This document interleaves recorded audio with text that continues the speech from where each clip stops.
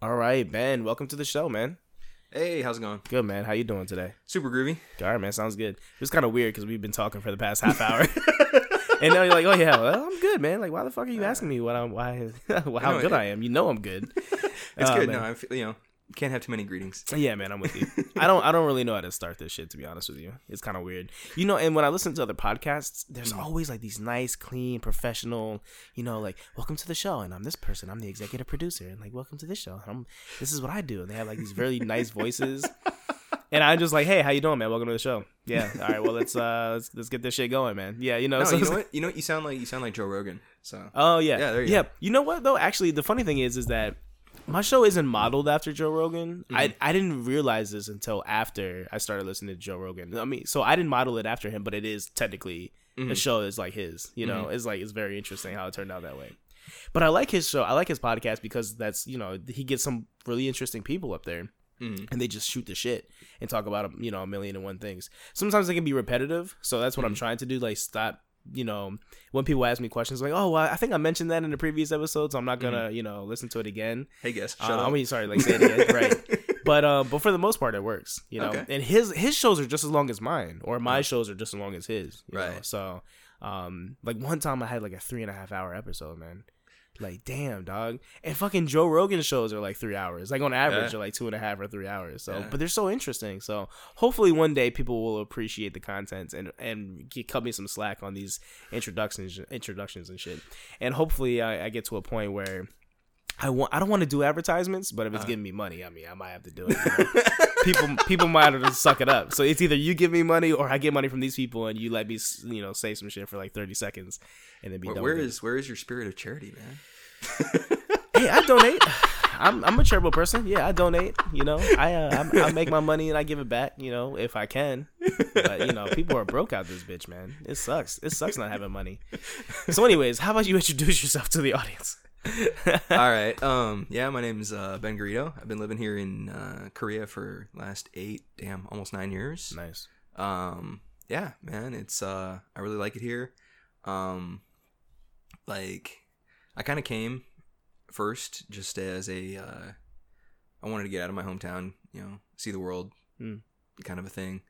And I just sort of stuck. And yeah, man, it is kind of weird. Like, I originally planned on staying for a year or so, and now I'm just like sitting back and like, damn, I might be a lifer. Yeah, you're a lifer, man. Yeah, dude, I think after you pass the 3-year mark, you're a lifer. Yeah, I don't think there are certain standards for it, but I'm setting the standards right now. Anytime after 3 years, you're a lifer. Period. Well, it's like really weird thing. Like, sometimes I go back to the States. I try to go back once a year. See my mom, my sister. Yeah. Family. I usually try to go back once a year. And at first it was like, okay, I'm coming home, right? And just the longer I'm here, man, the more it's like, I go when I see my family and it's nice, and then I come back here and I'm like, oh, I'm home now. I'm home. Yeah. Yeah. Well, what is that old saying? Like, home is where you lay your head or whatever, or home is anywhere that you lay your head or some shit like that. So since you spend you mainly live in Korea, you spend the majority of your time here now. This is your home. Yeah. So you're just like a visitor to the States. Yeah, absolutely. That's cool, man. That's cool. So, and we met through jiu-jitsu, which I've met a few people through jiu-jitsu before. So we won't talk a lot about it because I know we've talked about it before with Nick and I. Yeah, that was an interesting episode. Yeah, we were drunk as shit, man. Well, there's a part two of I'm not that good. So. Yeah. None of us are. So, especially compared to other people. But we're learning, step by step, baby. Step by step. So, all right. So let's jump into our warm-up topic, which you want to talk about. Oh, yeah. Race cars, man. Race cars. Nice. Actually, so like I've got kind of a long history with race cars and just mechanical stuff in general. Like, one of my first memories, I was 4 or 5 years old, and my dad had this really cool 4x4. Probably nobody in your audience knows what this is, but like it was an International Scout. Mm-hmm. International was this company that they mostly make like semi trucks and heavy farming equipment. Right. And then in the 60s, 70s, 80s, they kind of had a side business making like kind of Jeep competitors. Okay. So these are like some they're like way overbuilt, right? Super burly, big burly machines. I mean, they weigh like twice as much as they should, right? It's like a tank rolling down a fucking small city, right, and so I remember I was like 4 or 5 years old, and my dad was working on his Scout, his International Scout, this truck, and he dropped a wrench, and he's got big hands, and he couldn't reach down in order to get the tool. Right. So I'm sitting there. I'm a little kid. I'm like, yeah, man, I'm gonna help my dad, but this is kind of theoretical help at this point because what am I gonna do? Yeah. And so my dad said, hey Ben, come here, and he picked me up by my ankles and sort of dangled me over the engine bay. Nice. And, I'm 5 years old. I got little hands. Yeah. So I'm fishing around there. I got the wrench. Yeah. Nice. And I remember feeling like super proud of that. And hey, I got this wrench from my dad. Right. And just kind of from that point on, like I've always been interested in it. And so I did some stuff with my friends. Like when I was early teens, my dad bought me this old Toyota out of a junkyard for $200. Nice. And it didn't run. Right. And it's a mess. And it'd been crashed. And like whoever the previous owner was, I'm pretty sure they had a kid, because the entire interior just reeked of baby shit. Oh my god! Why did your dad do that to you? Well, because it was like, I asked him you want the car? Oh, I asked him to. Okay. I was like, hey Dad, I want a car. I want a car. I want a shitty car. Literally, that's a shitty car. Yeah. So shittier the better. Yeah. So he was like, okay, sure, why not? I can do that for you, easy. Yeah. So we drug this thing home, and me and my friends, we got it running. Nice. We took out all the interior. We did some. We actually raced it a couple times. Nice. This stuff called autocross, which is it's like you go to an airport or something, and they put down chalk and cones, and you're just trying to set a fast time. It's really low level, really cheap. Yeah, but it's fun though. Yeah, and we we did that, and just super positive experience. So I kept going. Nice. Well, fast forward a couple years, and I come to Korea, and so excuse me. So I get to Korea, and I start teaching at this middle school, and all my students are, they're taking science classes. I'm like, hey guys, well, what do you do with it? I'm like, we study. And I'm like, no, yeah, well, what do you do with it? Yeah, I do the workbook, and I do the calculations, and that's what I do. Right. And I'm like, well, hey, you want to actually like use it with your hands? And I'm like, yeah, okay, we'll do Legos. And I'm just thinking to myself, like, bullshit, you're doing Legos, right. man. Nah, you're not doing Legos. So I kind of did the same thing that my dad did for me all those years before. Yeah. And I went down to a junkyard, and well, actually it wasn't the junkyard, but it was the part of a car lot where they're saving up the stuff that they're going to send to the junkyard. Mm-hmm. And I went down there and I said, okay, I want something car shaped, and I want a stick shift. Right. Okay. And past that, I don't care. Right. So, $900 later, I ended up with a, and for you car people out there, prepare to be blown away. Very exotic, purebred racing machine. Nice. The 1998 Daewoo Nubera. Daewoo. Oh, Daewoo. Okay, so I know Daewoo. I don't know the Nubera though. I know the brand. Yeah, it's just a crap. It's sort of like a Honda Civic sized thing, but crappier. Okay. And so a 98 Daewoo Nubera. All right. 98 Daewoo Nubera. It'd been crashed. Okay. More baby crap interior. Yeah. God damn, man. Yeah. You just got bad luck, man. But this person was also a heavy smoker, so it sort of covered it up with cigarette smoke. Okay. I guess pros and cons. Yeah. I guess it's a good and a bad thing. Yeah. So sometimes you have to find the silver linings and things, right? Yeah. But yeah, man. It was so much fun. So me and my middle school kids. Yeah. I did like this unofficial summer camp thing, and we tore this son of a bitch all apart. We gutted the interior, like, and every day, like I'd start off and I'd teach them something, Yeah. and then we'd go out and we'd actually use it on this, That's the poor way to do innocent it, man. piece of crap car. And so like day one was I taught them a little bit about aerodynamics, Yeah. Right. and hey, this is how, this is, high pressure zones, low pressure zones, drag, and then they were like, okay, so, hey guys, you got it? And they'd be like, yeah, we got it. I was like, okay, well, I just bought this hood out of the junkyard, and here's an angle grinder, and make me a better one. Nice. And they did, and it was so cool. These kids, when we started, most of them didn't even know how to use a screwdriver. And spent the summer just teaching them stuff, and it would, it was like the same process over and over. I teach them some idea, and then we go do it, and we start doing it. They'd be like, hey teacher, how do you take this apart? And I go, okay, we take it apart like this, and undo 6 screws, and I show it to them, and then I put it back on. Right. And all right, now your turn. So like this poor car, like every part on this car came on and off 7 times. That's great. Experiential learning, man. Yeah. That's very important. Yeah. So I'm all about that too. For some things you can't, it's really hard to do it with, but generally speaking, for a class like that, it's perfect. It needs to happen that way. Yeah, it was great. I had a blast. Like the kids had a blast. Like it's funny. Like they still, like, these kids are in college now, and they still send me messages being like, hey, you got that car? Nice. Did you do something else? Yeah. That's tight. Yeah. That's really cool, man. Yeah. It's amazing to watch people like grow up and stuff, Yeah. So I mean, I'm getting on. I'm 27 now. I'm getting older. So it's very interesting to watch like my friends' kids, for example, like, and even my baby cousins. Yeah. Like one year fucking flies like this. Yeah. Right? It goes by so quickly. And I look at them like, damn, dude.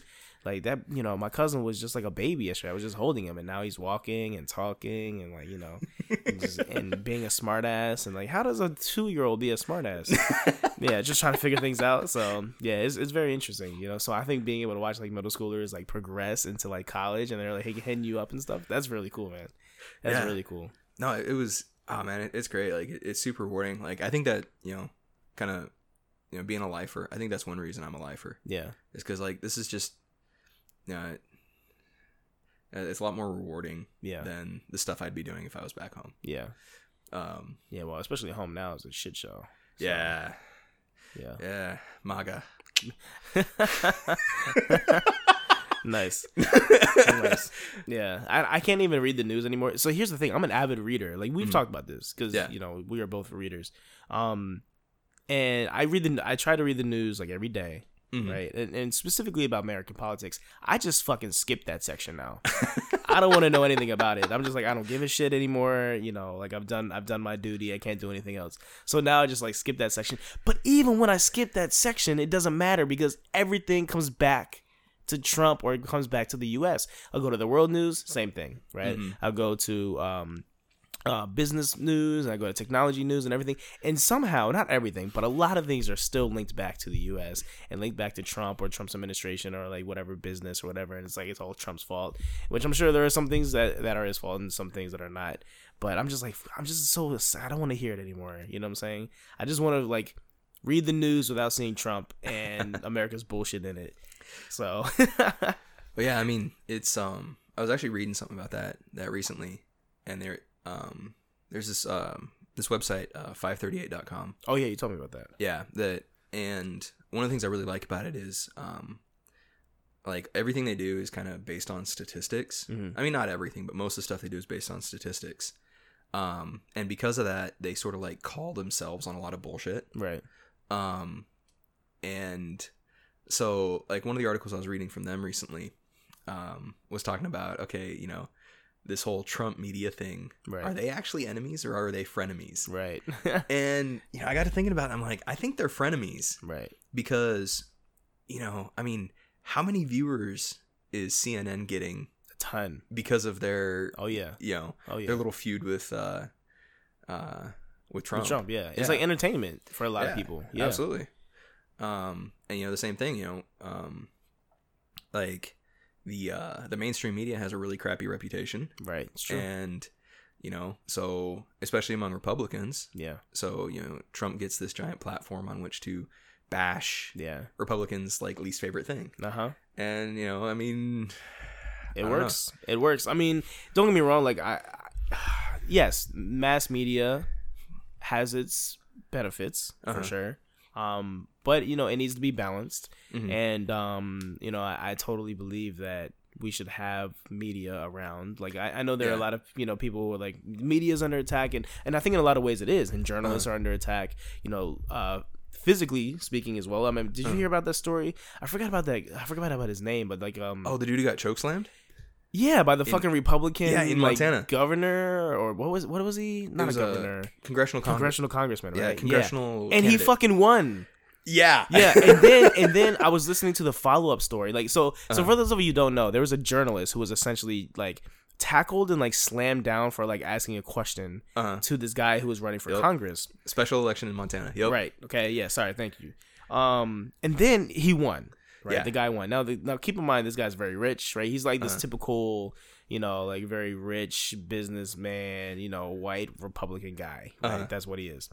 So nobody was really surprised, right, that he was running, but people were definitely surprised that he won after like the whole recording of him like slamming this guy down was leaked, right? Yeah. So not only did he win, but of course the reporter pressed charges, right? Yep. And the guy got off. Essentially, he was found guilty of something, but his only like there was no jail time, nothing, like none of that shit. He just had to pay. He has to pay like $300 in like community service or something like that. And I'm like, what? Yeah. That's crazy. So I remember that was a big thing in the news. And then I know there's other journalists and other people who have been, incarcerated for covering the news or for like being in in the wrong place at the wrong time or whatever. So I definitely think that shouldn't happen because we need to have a free and open press for sure.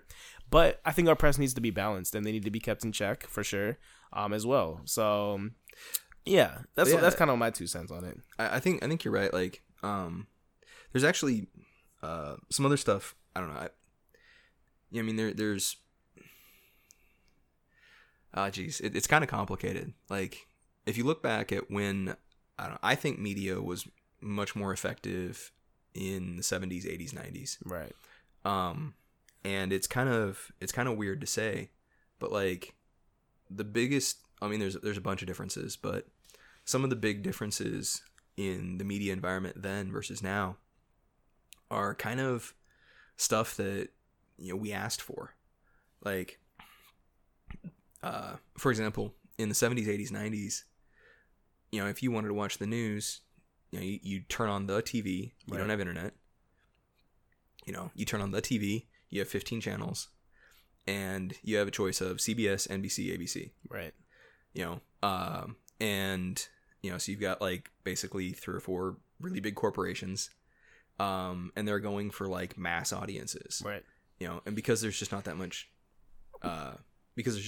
choice, you can't have like this ultra niche, ultra liberal, ultra conservative news coverage because there's only 4 channels, right? And you gotta kind of talk to everybody. So you had like these big corporations dominating the media, and because of that, it was, I don't know. I mean, as weird as it is to say, like more reasonable, right? And then another thing that happened too is, I was reading some statistics on the media, kind of the composition of the media, and it's stuff like, these days, like 94% of people in a newsroom have a 4-year college degree or more. Mm-hmm. And like that's kind of crazy if you want your media to be representative. Right. Like in the US it's what, like 28% of people have a college degree? Is it? Yeah, it's that, like it's not true, yeah. It's not very high. Right. So and then it's like some super high percentages, like mid 80% are registered as Democrats. Right. And and that wasn't the case 30, 40 years ago. So I don't know. It's kind of complicated. Like the yeah, I don't think you can fit the solutions to that problem into these little like neat ideological boxes that people seem to want to put stuff in. Right.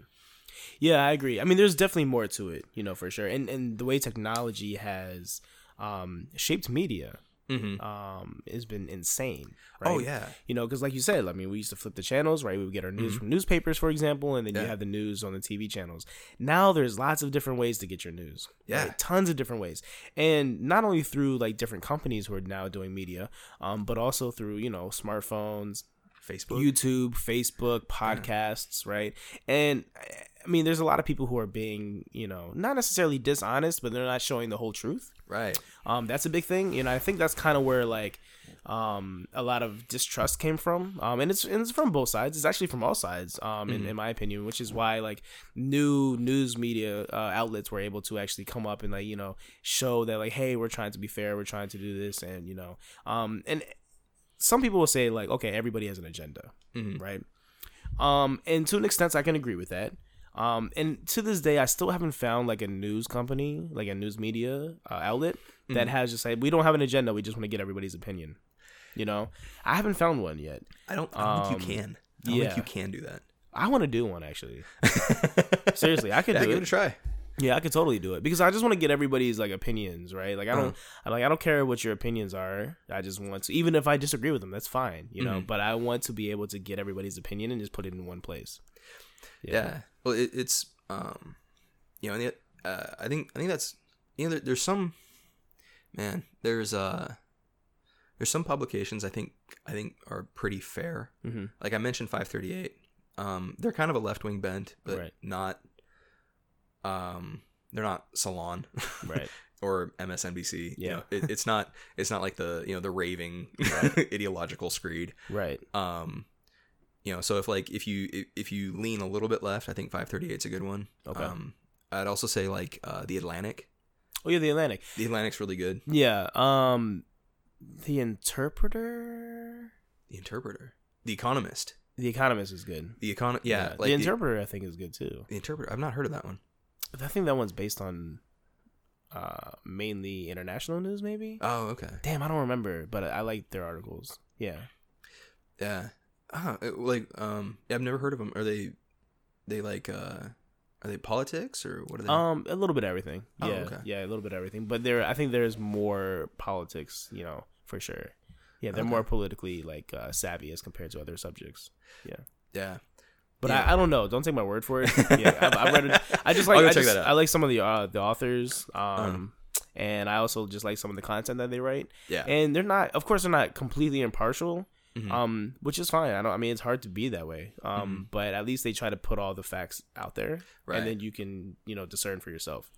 So, yeah. I mean, it's just hard. Like it's hard to be completely impartial because like actually before I came to Korea, I wrote for newspapers for a while. Right. And that's tight. I've always wanted to. It's fun, man. Yeah. The pay is absolute garbage, but, yeah, of course. but it's fun. Yeah, it's fun. That's another reason I'm in Korea is the pay is absolute garbage. Yeah. Well, there you go, right? That's how it is, man. That's why like a lot of people who have opportunities to work abroad, they do it because I mean, one, you get to be abroad, which is great, but the pay is way better than that back home. Yeah. And life is simple, or simpler, I could say, in other countries than it is in the United States. And there's like less money to spend too. Yeah, man. And there's like, and when I say less money to spend, I mean like you have to pay for everything, and it's like everything's expensive in the States. And that shit adds up. Even simple things like rent, right? Rent. Everybody has to pay for rent, right? For the most part, but you have rent, and then you have utilities, and you have your car. You have your car insurance. You have, if you need a car, but most likely you need a car in the States if you're going to be working. Oh yeah, you can't work unless you live in a bigger city with a good metro system. And then the rent's gonna murder you.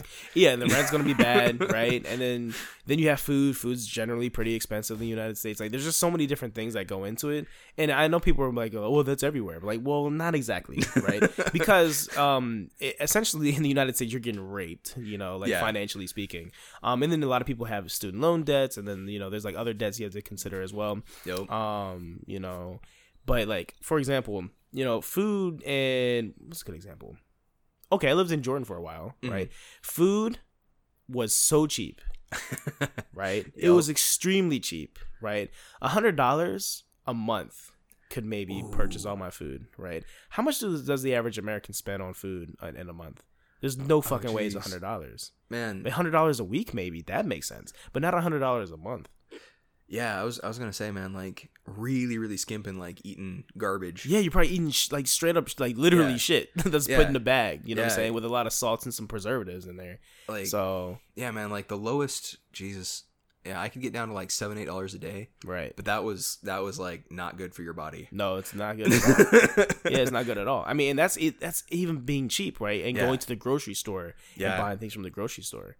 So it's not good. So I mean, so like things, and of course, like, you know, the purchasing power, the purchasing power is going to be different in every country, right? And of course, the U.S. dollar is pretty strong. It's still doing well right now, so it's going to be different in other countries. But if you spend so much money in food, and then you have your car insurance, and then you have, you know, renter insurance, you have utilities, you might have home insurance, what's it called? Or like renter's insurance, for example. Or even if you own the house. If you own the house, that's also like you got your mortgage, and you have to have your homeowner's insurance and like other things. You know, it's just like everything adds up to like this crazy amount of money that, you know, for the average person, they're barely scraping by. Yeah. You know what I'm saying? They're barely scraping by. And then you have bullshit like the healthcare that we're dealing with now. You know, that's a whole different ball game. And then medicine's like fucking outrageous. So if you don't have insurance, I mean, there's just so many things, you know what I'm saying? And life shouldn't be that difficult. Like, it should not be that hard. Oh no, I'm completely there with you. Like, yeah, I don't like to live. I don't want to live my life in a careful fashion. Right. You know, like I want to have adventures. I want to light stuff on fire. Right. You know? Right. Yeah. You shouldn't have to think about every decision. You know, you shouldn't have to be. I think there was a comedian who did this. Who had actually did a bit about this. He's like, well, I have $20. I put this $20 in the gas tank. Do I do this? Like, you know, do I put $10 in the gas tank and maybe barely make it home, but I can spend $5 and get a sandwich and actually eat some food today or some shit like that? I forgot who did that, but it's true. Like, you shouldn't have to be weighing these decisions out. And I've done that for such a long time. That I appreciate not being in a situation like that where I can just spend money. If I wanted to spend $100 right now, I could not even blink an eye. Right. Back in the day, there's no fucking way I could do that. First of all, I probably didn't even have $100 to begin with. Yeah. You know, but even if I did, I would be like, yeah, hell yeah, I'm rich, bitch. What you gonna say? You know. So, but yeah, it's just not good living. And the unfortunate thing is that there are a lot of people in the world who live like that. And there are definitely a lot of people in the United States that live like that. You know, presumably a country that is great and all this other shit, you know, and is a role model to other countries. But we shouldn't be in some ways. You know, we need to get our shit together in some ways. So, yeah, man.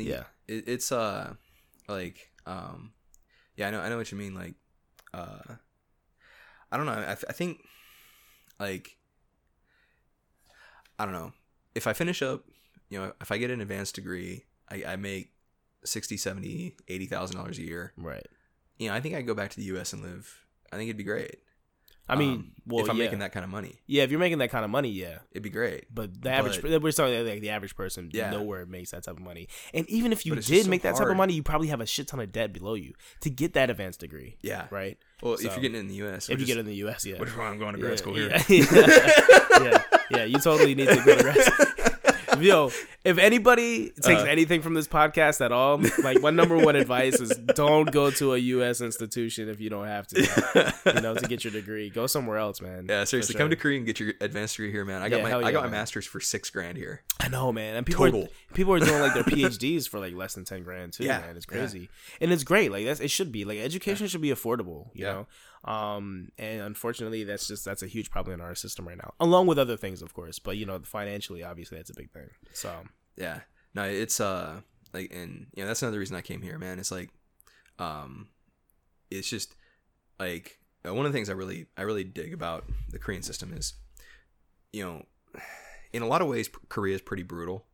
I mean, you know, like the stuff that high school kids go through is insane, right? You know, I mean, they do stuff like they study till midnight, wake up at 6 a.m. That's crazy, like, dude. 6 days a week. Yeah. Sometimes 7. Yeah. You know, and that's just like, and they do that for 3 years. Yeah. Well, for your international listeners, probably should explain. High school is 3 years here. But, yeah. But yeah. So, but yeah, it you know, it's brutal, and like, you know, and there's a lot of suicides and stuff like that attached to it. But on the flip side, it's meritocratic. Right. Like, if you can survive that, if you nut up and get through it, you know, you can go to the best university in the country for basically free. Right.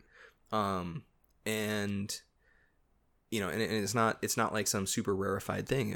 I think it was you know, Seoul National University was admitting something like 2%, like, and that's just one university. Right. They're admitting like the top 2% of students. Right. You know, and you factor in some of the other, you know, 5, 6, 7, 8 top universities, and like these are big universities, and they're generally cheap. Right. You know, so I don't know, man. Like, and that seems like the opposite of the U.S. I remember when I graduated high school, you know, I had pretty good scores, and I applied to Dartmouth. Oh yeah, Dartmouth. Yeah, great school. And I got this letter back, and it was so cool. I started reading the top of the letter. I'm like, booyah! You know, it was like, Mr. Garrido, we would be happy to admit you to Dartmouth University. You know, we're excited if you do this. You have this opportunity. Blah blah blah blah. By the way, it'll be $25,000 a semester. Yep. You know, oh yeah, I can't do that. It's a ton of money, man. It's just crazy, dude. You know, and that's $25,000 a semester. Yeah.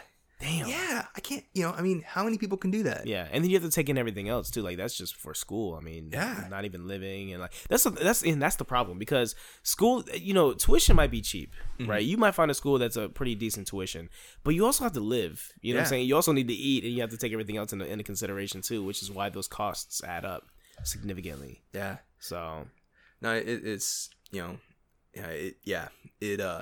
it's super hard. It's so hard to like work your way from the bottom to the top. Yeah. In the U.S. and like that's another reason I'm here, is because, you know, in Korea, yeah, I mean, it's brutal. The competition is insane. You know, and you got to work hard, but like, you know, it's not as, you know, it's not as dependent on just like having stacks of money at home. Right. You know, so yeah, it's land of opportunity as far as I'm concerned. Yeah. No, I mean, I totally agree with you. And the thing is that I think that Americans should explore other options. You know what I'm saying? That's pretty much what I was saying. Like, and then, you know, our education system, especially like our tertiary system, is not a bad thing, but it does need to be balanced, you know, which is the problem that we have now. Especially financially, it totally needs to be balanced. But, you know, we also need to realize that we're not the best, you know, it's not like other countries don't have education. Right. You know what I'm saying? It's not like other countries don't have amazing universities, because they do. And oftentimes you can go to those universities for, you know, a fraction of the price. You know what I'm saying? And you are also immersed in this new culture and this new language, and you know, it's like a whole new experience. You know, that I don't think American institutions have that prestige anymore. You know, that we used to have a long time ago. Obviously, there are some that are going to MIT, for example, Harvard and Yale and Princeton and Dartmouth, and you know, University of Chicago. I mean, the list goes on. Right? We have some, but the fact of the matter is, when you consider how many the average citizen, right? The average American are not going to these institutions. Yeah. Right? At all. And so you're now sending these, so now, and I say we as like America, we're sending our kids, right? People like me and you and the next generation to these institutions that are mediocre on an international scale, right? For triple the price, you know, quadruple the price, sometimes even more. And then we have to compete in a shitty market, right? For no money. Basically, you know what I'm saying? Like a bare minimum. And then, you know, when we have the opportunity to go abroad and we're like, wow, like we can make money actually. I don't have to eat tuna and chips for 4 or 5 days out of the week and kill myself with mercury poisoning accidentally. Like, you know, like that's amazing. I can afford things. I can go shopping. Like, oh my damn, this is a whole new life, you know? So I think when people are actually able to experience that, you know, and live that life, you know, you appreciate it a lot more. So I know I do. So you were a chips and tuna guy? Chips and tuna is amazing. Just not 4 or 5 times out of the week, man. I was all about the my impoverished student food was top ramen and frozen peas. Oh yeah, frozen peas. Hey man, with some butter and a little bit of salt and pepper, man. It's just pretty good. That's great for like 37 days straight. Yeah. That sounds fucking terrible. 37 days straight. Oh man, ramen. And ramen's cool to have every now and then, but like eating ramen like back to back, it's not. You can even your body is like, what the fuck are you doing? Yeah. Your body's like, stop doing this to me, please. So and the same thing with tuna. Like and again, tuna every now and then is fine. It's okay, but just if you're eating it too much, like it's not good at all. That was one of the first things I did. Like, after I graduated, get a little bit of money, and I was like, okay, Top Ramen is dead to me, and McDonald's is dead to me. Yes. Fuck McDonald's. And, like, yeah, dude, seriously, fuck the dollar menu. Yeah.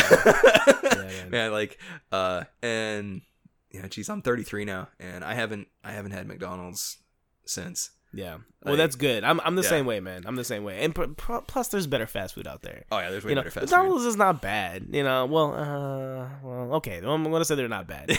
They have some good things. But, I haven't had McDonald's in a long time. The first time I had McDonald's in a few years, actually, was here in Korea. Oh, really? My friend, we were in Seoul. We were partying up for New Year's. And the next morning, well, technically, we were up all night. But, like, the next morning, he was like, man, I want to go to Mickey D's. And I was like, what the fuck? Why do you guys like love Mickey D's so much? So I was like, okay, fine. Like I haven't had Mickey D's in a while. Plus, it would be cool to try it in a different country, right? So we go to Mickey D's. Lo and behold, it's better than Mickey D's in the United States. Like it's actually better. The service is better, right? The menu is better, and then they have like a touchscreen menu that you can order yourself. You have like your own. You don't even need to go to the register if you don't want to. So, and I was like, that's cool as shit. And I haven't seen that in the U.S. yet, at least not yet. But there's also just better fast food in the U.S. Chick-fil-A, for one. Oh, yeah. It's a fucking amazing. El Pollo Loco. El Pollo Loco, yeah. See, a lot of people fake on El Pollo Loco. That place is good. That place is awesome. Yeah. For fast food, that place is pretty good. I love that place, man. It's funny, too, because I would actually spend the majority of my time, like in California where my family lives. Yeah, man. It was always like, which is, by the way, terrible for your health, but like In-N-Out, El Pollo Loco, and Jack in the Box. Jack in the Box when you're on the go. So, but good old jab in the cocks. Well, that shit does weird things to your body, man. And it's actually interesting too because when I transitioned from like shitty food, and I've had like a lot of shitty food, to like good food, and you try to go back to shitty food, your body's like, no, no, man, Hershey squirts, you got all kinds of fun stuff. Oh my god, dude, it's so bad. The food, we have a huge food problem too. Yeah. Pesticides and herbicides, and like there's even eating vegetables and shit can sometimes feel bad for you. It's like especially at school, man. Yeah. It's like, oh god. I got this whole thing. I got this whole thing on it. Like, a lot of it is like farming subsidies. Yeah. Fucking corn subsidies, man. Yeah. Like, it's an outrage that it's cheaper to make,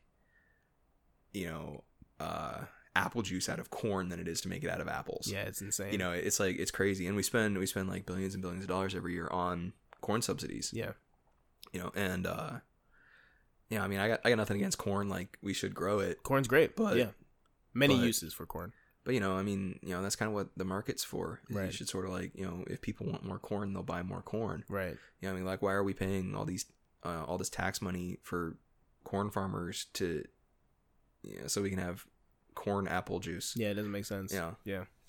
It's bullshit. I mean, yeah. I mean, and the same thing with the meat industry, and that's we have a lot of problems with our meat industry. We have a lot of problems with our vegetable and fruit industry that we need to take care of. We have a huge problem with farming in general. Yeah. There's not enough people who want to farm, and I get it. It's hard work, and we need to get people into farming. And it would be cool if everybody could do. When I say everybody, I mean like literally every citizen, because it's important to learn how the food is made, right? And it's important to grow your own food, and it's because you need it to live. You know what I'm saying? And everybody wants to eat good food, and they want to have good food and stuff like that, and they complain when they don't have it. Yeah. But nobody wants to do the work. Yeah. And I get it's hard work, and it's a bitch, right? And people are doing this work is too. bitchy. Yeah. People are squeamish about it, like, oh, I don't want it, it's dirty. Yeah, exactly. Yeah. Yeah. I'm like, fuck that, dude. You got to work for it. You really got to work for it, And I think if more people, and I've actually developed this mindset when I was working in the restaurant industry. Uh-huh. Because I started from the bottom, right? I was, a disher and a busser and then host, and then I worked my way up. And what I noticed was I respected the positions more. I respected the people more. When I moved up, because I was there. I know the work that you did. You know what I'm saying? In order to, and I know all the shit that came with it. And I legitimately think that if people actually had those experiences, right, if they had to work a farm for like a month or whatever, or for a couple months, then they would appreciate the work that goes into the food and the food that they have. You know what I'm saying? Yeah. And they would also be more outraged at the herbicides and the pesticides and, the way the meat industry is and et cetera. That needs to be taken care of. You know what I'm saying? We also need to stop, in my opinion, stop forcing nature to do shit that it doesn't want to do. Right. If we need to eat what's in season. If it's not in season, suck it up, bitch. You know what I'm saying? If it's not in season, it's fine. You can import it from somewhere else. Yes, you can spend a little bit extra money, but don't force nature to give you something it doesn't want to give you. You know what I'm saying? That's like rape. That's what rape is. You know what I'm saying? We're like raping nature. And I think it's bullshit. So that might be a little excessive. But that's pretty much what we're doing, because we're raping the land. You know what I'm saying? Like we're trying to we're not only are we forcing the land to give us what we want, but we're also giving it all these chemicals that the land does not want and does not need, right? And there's lots of studies that actually correlate like some of the chemicals with people's health, right? That shit exists. I'm not making anything up. You know what I'm saying? We could look it up. There's plenty of stuff out there for people who don't know. So we need to be more cognizant of that, and we also need to figure out how we're going to change the food industry. For sure. And other countries do it better. Other countries do it better. I've been in countries where, you eat what's in season, period. That's it. Yeah. You know what I'm saying? Like, no more, no less. And I totally respect that, And of course there's subsidies and there's other things that we need to consider as well. But yeah. And corn, and people demonize corn. Well, it's because corn, man, corn's the big one, as far as subsidies go. That is a big one, you're right. And the, another thing, kind of getting back to the car guy thing, another thing that happens with corn is they use it for ethanol, right? Biofuel, right? And that's a great idea. Honestly, putting on my engineer hat, I honestly think that biofuels, if you do them right, are probably as good or better an idea than hybrids and stuff, right? But the thing is, that's contingent on doing it right, right? And doing it right is not corn, right? Corn is a really inefficient way to make ethanol, right?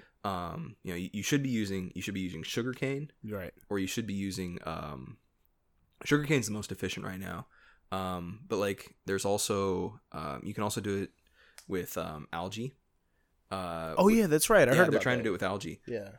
But that stuff is getting pushed out of the market because everybody's spending all this money on subsidizing corn ethanol, right? Which is it's so inefficient. It just doesn't make sense. Yeah, it's so inefficient. It's so stupid. And again, like we said earlier, there's nothing wrong with corn, but you shouldn't be using it for things that it shouldn't be used for. Yeah. And corn can be used in many ways. Like I said earlier, I mean, for Mexico, for example. Yeah. And how tortillas, for example, right? Very mainstream example because it's easy to understand. Flour tortillas are not really a common thing, right? It's corn tortillas. Okay. 9 times out of 10, you're supposed to be eating corn tortillas. It's not flour tortillas, right? There's a difference, and that's one of the major ways that I believe, if I have my information correct, that Mexico uses corn. Yeah. Right. Corn flour. That's what you do. So, if it's used correctly, then it's fine. Oh yeah, corn on the cob. But you can't. Right, exactly. But you shouldn't be using corn to make apple juice. Yeah. What the fuck are you doing? It just doesn't make sense. Why are you doing that shit? So I don't know, man. Maybe I'm going crazy. Well, I was actually you were talking about people growing stuff on their own. I got this story. My mom is really into gardening, and we used to live out in the middle of the desert, and we have our little well, and we live in the middle of nowhere. We got the nearest neighbors, quarter mile away. Oh, nice. And so my mom every year, experimenting with different stuff that'll grow out in the desert. A bunch of because the soil is kind of weird. It's decomposed granite, so it's this crunchy gravelly stuff. Right. Not a whole lot of topsoil. Water is a challenge, stuff like that. And you know, we ended up discovering that like eggplant grows great, and cantaloupes grow great, and then like butternut squash. Nice. Butternut squash is so good. Oh, butternut squash is amazing. So good. Yeah. Sorry, go ahead. No, we had a lot of butternut squash growing up. That's amazing. And it was like when we first started doing this, like we'd get pretty good yields, you know. And like I said, like the butternut squash, we'd have butternut squash 5 or 6 times a week. Right. You know, cook it different ways. You know, bake it, stuff it, and put it in pasta, all kinds of stuff. Oh yeah.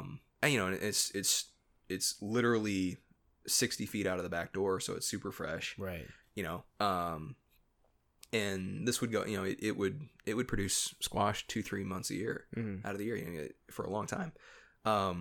But you know, when it first started, we'd lose like half of it to rabbits and rats. Right. And you know, at first we were just like, okay, this is the cost of doing business.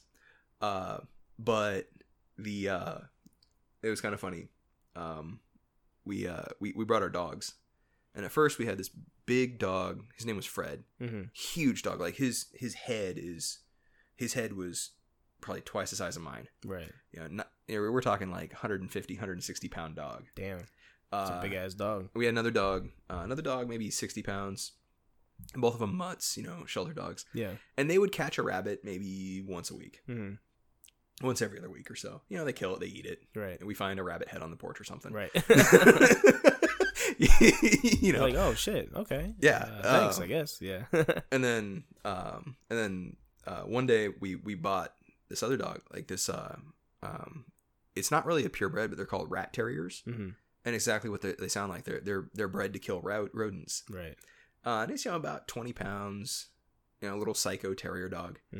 And like as soon as we got this dog, it was like flipping a switch, man. You walk out in the front yard, and it's like the set of a horror movie. Right. Like you got like intestines draped across the lawn. It's like there's like spines. Oh my god. Spines in the garden. Damn, dude, you're always doing business. Yeah. And like he was having a field day. Like it was no longer this thing of like one rabbit every other week or so. Right. Like it was 5 or 6 a day. Oh damn. And you know, like trying to figure out what the hell's going on. So one day I got home from school early and I just sat down outside and watched them. And it was like this genius system my dogs had worked out. So like in Nevada, the predominant plant is called sagebrush. And it's about, you know, 1.5 feet tall. It smells good. Kind of a scraggly brush kind of thing, you know, crunchy. And what the rabbits will do is they'll build their burrows underneath the sagebrush. Okay. And they usually have 2 exits. You know, the burrows underneath the sagebrush, and they got one exit on one side, one exit on the other side. Right. What was happening is the 2 big dogs would take the exits, and then the little dog would go down inside. No shit. Yeah. And so, like, you know, the rabbit's got a choice. Like, okay, I go out this way and die by the white dog. I go out this way, I die by the golden dog. Right. Or I stay inside and the little dog kills me. Damn, which one would you choose? Which one? Oh. That's a tough one. I'm just curious. Man, I don't know. I'd probably go for the yellow one because he was the slowest. Okay. Yeah. Yeah, maybe. Yeah. But, like, you know, so I kind of figured out, I was like, oh, okay, that's what the dogs are doing. But, I remember this one day my sister brought her little friend out to the house, and they were going to play. You know, they're in elementary school. And, I remember I was, like, sitting out in the backyard reading a book or something, and I hear my mom's car pull up in the driveway. Yeah. And my sister and this little girl get out, and I hear them giggle, and then I hear this like blood curdling scream. Oh shit! Like, ah! and I was like, oh shit! You know, what happened? What happened? Somebody hurt. I walk out, and like this little girl who's pretty obviously a city girl, is just sitting there like, you know, blood drained out of her face, just like looking at all fear. The gore. Yeah. Oh, in the front yard. Oh my god! Yeah, man. Like, you know, hey, welcome to the countryside. Yeah, man. That's crazy, man. It's so cool. I mean, not the gore and shit, but like, it's cool how your dogs have worked out that system. Yeah. I mean, yeah. I mean, well, that's the whole point. I mean, obviously, animals are not. Well, there are some stupid animals, but you know, dogs specifically, you know, are very intelligent beings, especially if you train them the right way. So, you know. And going back to like my original point, or sorry, a point that I'm making from your story. Yeah. You know, what you could have done is you could have got like certain pesticides. Yeah. You could have done things to like, you know, keep the rabbits away and keep other things away. But instead, you get a couple dogs. Yeah. Bam. Bam. Done. No more rabbit Now problem. you are yielding higher results. You know what I'm Yeah. saying? With the same quality food, you know? And And of course, naturally, you're going to lose some food. I know in farming, you're going to lose some food Yeah. to pests. to pests and to animals, and that's fine. You know, you shouldn't be losing a lot, but you're gonna lose some. We know that's a fact. That's fine. You know, but the immediate thing is like, oh, well, it's just sprayed with this and it'll be okay. Well, what's in that spray? Because there's a ton of shit in that spray that's not supposed to be consumed by humans, Right. and it's definitely not supposed to be consumed by animals either. Right. Animals that we're eating, by the way. Yeah. You know, so we're still catching that shit. So you know. I think that people like, and I know efficiency is a thing, and efficiency kind of comes with consumerism, right? Consumerism is never going away. People are going to buy things, of course, right? Over consuming can be a problem, you know, and that's what I was saying earlier by eating what's in season, right? You should, if you want to eat what's in season, that's the way. If you want to eat what's not in season, that's fine, okay? But you might have to pay a higher price for it. And you should. Right? And you should. You know what I'm saying? Yeah. You totally should. But just because you want, you know, whatever, I don't know, mangoes every day, doesn't mean that, you know, you can eat mangoes every day. It's not how it works all the time. You know, and you shouldn't force nature to give you something that is not naturally going to give you, because then you're eating a product that's not going to be good for your body, because it wasn't good for the earth that it grew from. Right. So, and I think people don't realize that. They just want, like, I want this. That's fine. Well, I want a lot of things too, bitch. But, you know, yeah, exactly. You either got to pay for it, or two, you know, wait for it. You know what I'm saying? And I think, I also think that people, if they realize that they're actually damaging themselves by always wanting, you know, the things that they crave for, which is, again, not a bad thing, but, you know, you just got to chill out a little bit, you know? And I also think that, man, I'm not being coherent right now, but I also think that if people realize, like, hey, like, I can wait a week for this mango. Yeah. Or I can eat this mango now, right? But if I eat this mango now, I have the chance of, one, shitting a lot, two, getting a disease that might affect me 10 years from now, you know, and et cetera, et cetera. You know what I'm saying? What are you going to do? You're going to wait a week. That's what you're going to do, like a smart person would. So, you know, there's, man, when it comes to certain subjects, I have this problem, man. When it comes to certain subjects, there's so many things that go in my head that it's very hard for me to, like, to build, like, a clear and concise, you know, argument or, like, make a point. Plus, I'm still a little hungover, so that's okay.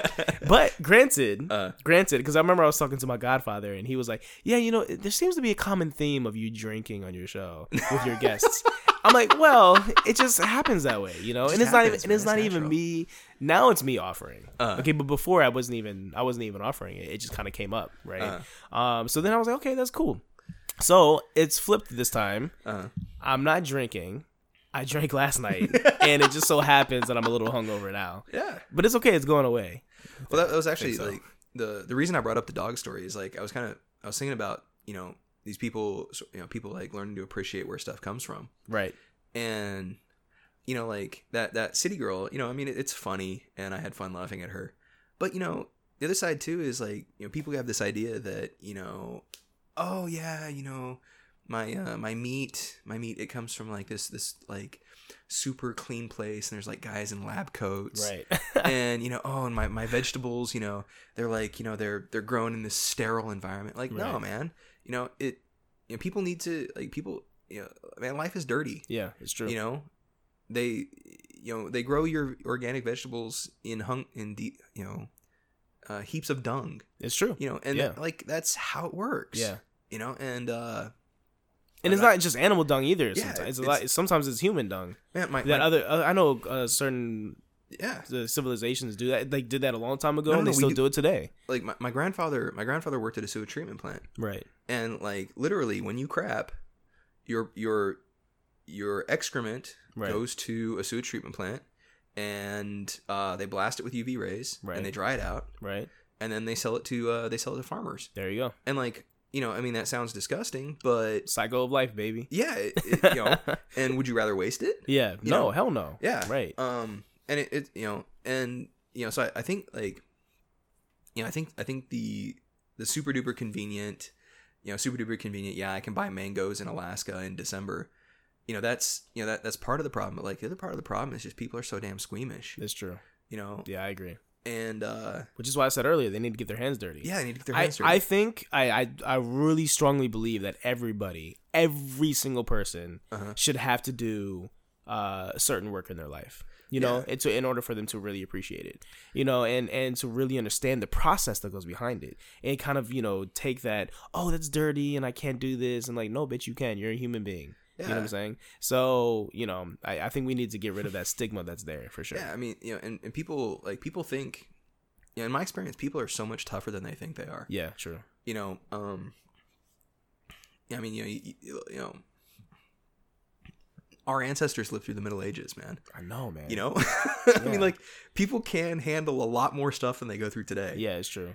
We weakened over time, actually. Yeah. And that scientifically, like, yeah. I read an article. You know what, man? I always say I read an article. I need to, like, start, like, remembering these articles. The thing is, like, I read so much that I don't remember all the minute details. Well, that's a good problem to have, man. I don't know, man. Because maybe people are thinking that I'm bullshitting, like, this motherfucker always reads an article but doesn't remember anything about it.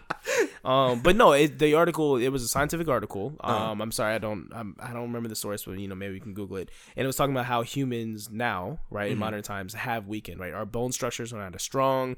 Our physically speaking, we're not the same as we were built a long time ago, and that's pretty much based off of technology is one of them, but also just general laziness. Yeah. Just general laziness. We're not doing as much. We're spending more time, playing games, which I am guilty of course.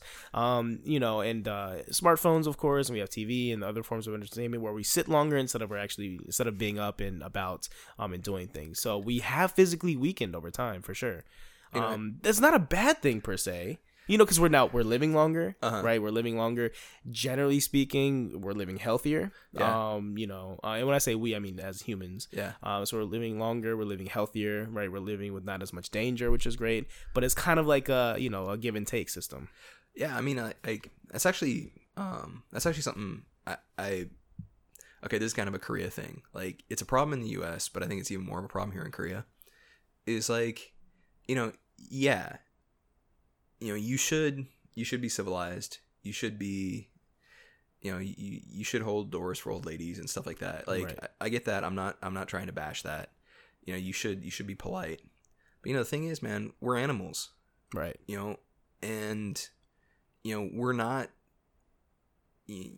made to sit in luxury and have.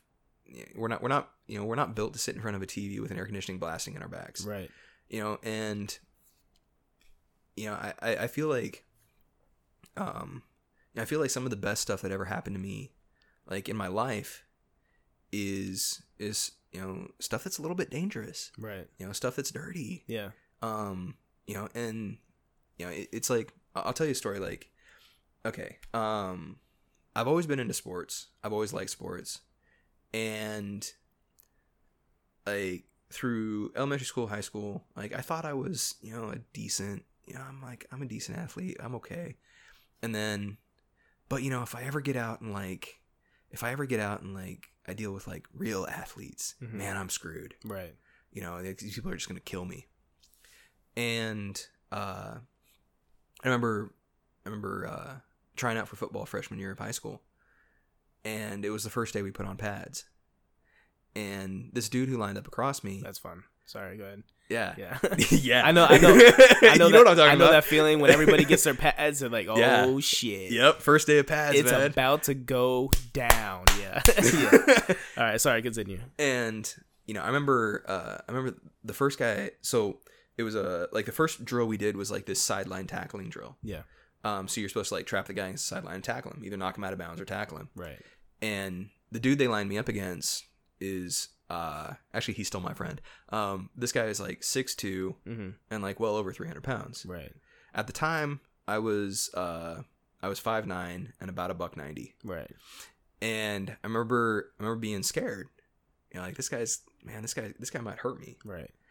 And and the whistle started, and just like something inside my head kind of just like, and I said, fuck it. If I get hurt, I get hurt. Right. And I went and I nailed him. Nice. I nailed him. I decleated the guy. Nice. Watched him bounce across the floor. And I got up and I was like, you know, shit, I don't need to be afraid. Right. Like I don't need to be afraid. And I don't think that can happen in like a self-esteem session. Right. Or, you know, through the power of positive reinforcement or something. Like, the reason that happened is because it was dangerous. Right. You know, it had to be dangerous. You know, and I mean, like, there was a price to be paid. Like, you know, I blew up my knee several times. You know, I broke arms, you know, you know, so I mean, like, and, you know, so it's not free, but like through that process, you know, I broke my arm and I looked down at it and like, okay, wow, this really hurts. Yeah. You know, I mean, I'm losing consciousness, but you know, and yeah, that hurts. But the flip side of it is, like, I've been there. I know I can handle it. Right. Like, it's not, I don't think I can handle it. I've been there. I know I can handle it. Mm-hmm. And, you know, and, you know, like, what are the long-term consequences? You know, yeah, my knee pops sometimes. You know, BFD, man. Right. You know, BFD, man. I like that. I'm sorry. I shouldn't cuss. Big fucking deal. Yeah. Yeah. I was just like, who said you couldn't curse? I've been cursing this whole time, man. I see. You want to be better than me? I got it. Yeah. I've had a couple guests who don't curse at all, actually. Yeah, I heard your one with Leonard. Yeah, he doesn't curse. Yeah, he doesn't curse at all. Yeah. Good. He's a good guy right there, man. But yeah, sorry, go ahead. But you know, I mean, and like here in Korea, especially, man, I've met so many people who've, like, you know, they're 20 years old and like they've never broken a bone. Right. I'm like, man, how is that even possible? Yeah. Like, I've broken like 7, 8. Yeah. Yeah. You know, that's a lot, dude. Jesus. You know, or like, you know, Jesus. I had this one. I was teaching this one girl, back in the middle school. Man, she was afraid of butterflies. Really? Like, that's interesting.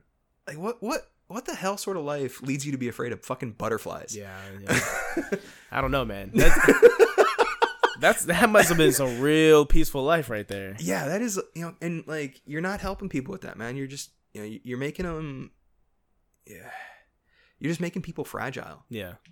Yeah, that's a problem, and I think that we need to get down and dirty. Sometimes it's necessary, and like you said, we are animals, or mammals, I guess, to be exact. So, you know, sometimes we need to get down and dirty, and I think for certain things, like I said earlier, we totally need to do it. You know, we need to suck it up and just and go for it. So, and that also goes in with education. You know, experiential learning specifically, you know, that you were doing with your middle school students. That's very important. And it's not just, it's important everywhere. You know what I'm saying? Because you can sit in the classroom, you can learn millions of things, and that's fine. But if you're not applying them, then you're really not learning them completely. Right?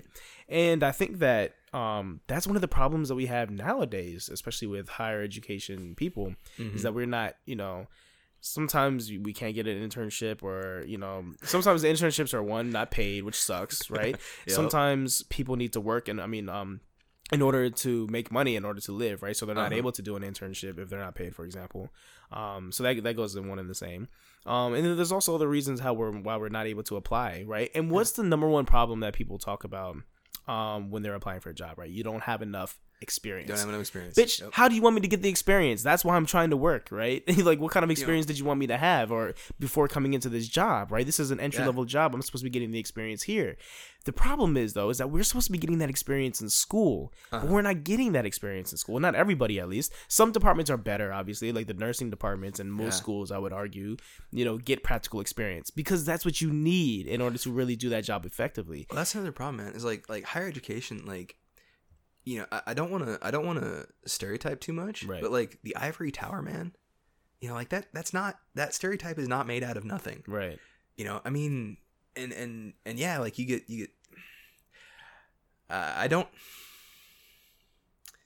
think that higher education prepares people for a career particularly well. Yeah, it doesn't. It really doesn't. Yeah, it really doesn't. And actually, I talked to Nick about this because I really do want to implement this idea one day. I don't know how I'm going to do it, but I want to have like a 5-year program. I want to have my own university. I want to have a 5-year program, right? You learn a trade, right? You get a degree in something else like business or engineering or whatever the fuck. You learn a language, right? You study abroad. And then while you are studying abroad, and of course you have internships like during the summers, right? Paid. Yeah. Right. I don't understand this concept, especially this, being in America, right? Yeah. Where we're working for free is okay. Right. It makes no fucking sense at all. I know I used to work when I was 14 years old and I made money. You see what I'm saying? Yeah. So now you want to hire a college student who's 20, 21 years old who knows significantly more than a 14-year-old and is actually trying to learn more in their field, and you don't want to pay them anything. You want it to be free labor. Yeah. Pay them something, man. Jesus. Yeah. So, anyways, damn, what was my point? Shit, I don't even remember. But anyways, it's very important that we get this practical experience, because it is important, and like you said, we're not doing it enough. Yeah. And that's what I was saying, before I remember, that's the kind of school that I want to have. Yeah. You know what I'm saying? That's the kind of school that I really want to have. And think about that. Imagine doing 5 years, right? 5 years. You come out of school, a trade, you have your degree, a language, you have studied abroad experience, right? And you also have practical experience in that trade at your school, right, in your area, and in another place. Yeah. Because you're getting different types of skills, right? Some things are done everywhere, and that's fine. But some things, some people do things differently in other countries. Let's take blacksmithing, for example, right? So if you do blacksmithing in America, you might use certain methods or skills and certain materials that are common to us, right? But that doesn't necessarily mean that it's going to be the same in Japan, for example, right? Or in Scandinavian countries, for example, So when you get that experience, it allows people to be more creative. It allows people to be more open to ideas and to materials, and they're not just stuck in this one area. So when by the time you finish that school, my future school, you're gonna be a fucking beast. Yeah. Right. Yeah. And you should be compensated handsomely for that. Yeah. 5 years of hard work, solid work, and you're coming out with practical experience. You're coming out with a language. You're coming out with a degree. You are good to go, and that's how school should be. Yeah, that's how all schools should be, in my opinion, or at least something similar to that. I agree. And I think a big part of that is I completely agree. Like, people should be getting work experience. Like, I think a language is a great thing. Yeah. Especially here in Korea, man. Like, I'd say half of the opportunities I get, honestly, probably more than that. More than half the opportunities I get is being a foreigner who speaks Korean, right? And that's big stuff, dude. That's that's how I got my publishing contract, right? Like, that's how it's a big part of why I got my job at the university I'm working at right now. Yeah, that's huge. People, if you can get a second language, man, it's invaluable. It's money. And not only invaluable in the international market and maybe even the domestic market. Oh, yeah. But it's also invaluable for you. What's the best way to put this? It makes you smarter. Mentally. Yeah, I was gonna say mentally. Yeah, mentally. Like, there's been research saying that people who study second languages and speak second languages, like, their brain functions, in different ways, and better ways. Yeah, right. Well, I'm not claiming like a superiority complex thing or like a superiority type thing here. Superiority stance. Sorry. I know you're not either, but. There are studies and research that indicates, hey, yes, people who do speak second languages or other languages besides their native language are indeed more intelligent, you know what I'm saying? Yeah. And can see the world in different ways. And also, are more, use more ingenuity, and just do a lot of things that are, very beneficial for you. So, there's no lack of languages. Right. There's lots of languages in the world. There's tons of languages you can learn. So there's no excuse. And the way that we have technology today, it's easy to learn a language. To even begin learning a language is not difficult at all. So there's no excuse, none, to why we're not doing this. Yeah. No, it's like the language stuff, man. Yeah, it's think about it, like, kind of just mechanically what goes into speaking a second language, and it doesn't matter what language it is. Yeah. It is. One of the biggest things that goes into being an intelligent person is being able to approach something from multiple angles. Right. And what is speaking two different languages? Well, it's being able to say the same thing in two different ways, at least two different ways. Right. Practically, it's many more than two different ways. Way more. Yeah. Yeah, way more, depending on what the sentence is, for sure. Yeah. So yeah, I completely agree. But kind of going back to your practical higher education thing, like, I'm going back to my undergrad. I majored in journalism and I had a minor in sociology. Mm-hmm. And I remember you know, just the, like, my journalism school was actually really good. They had their stuff together.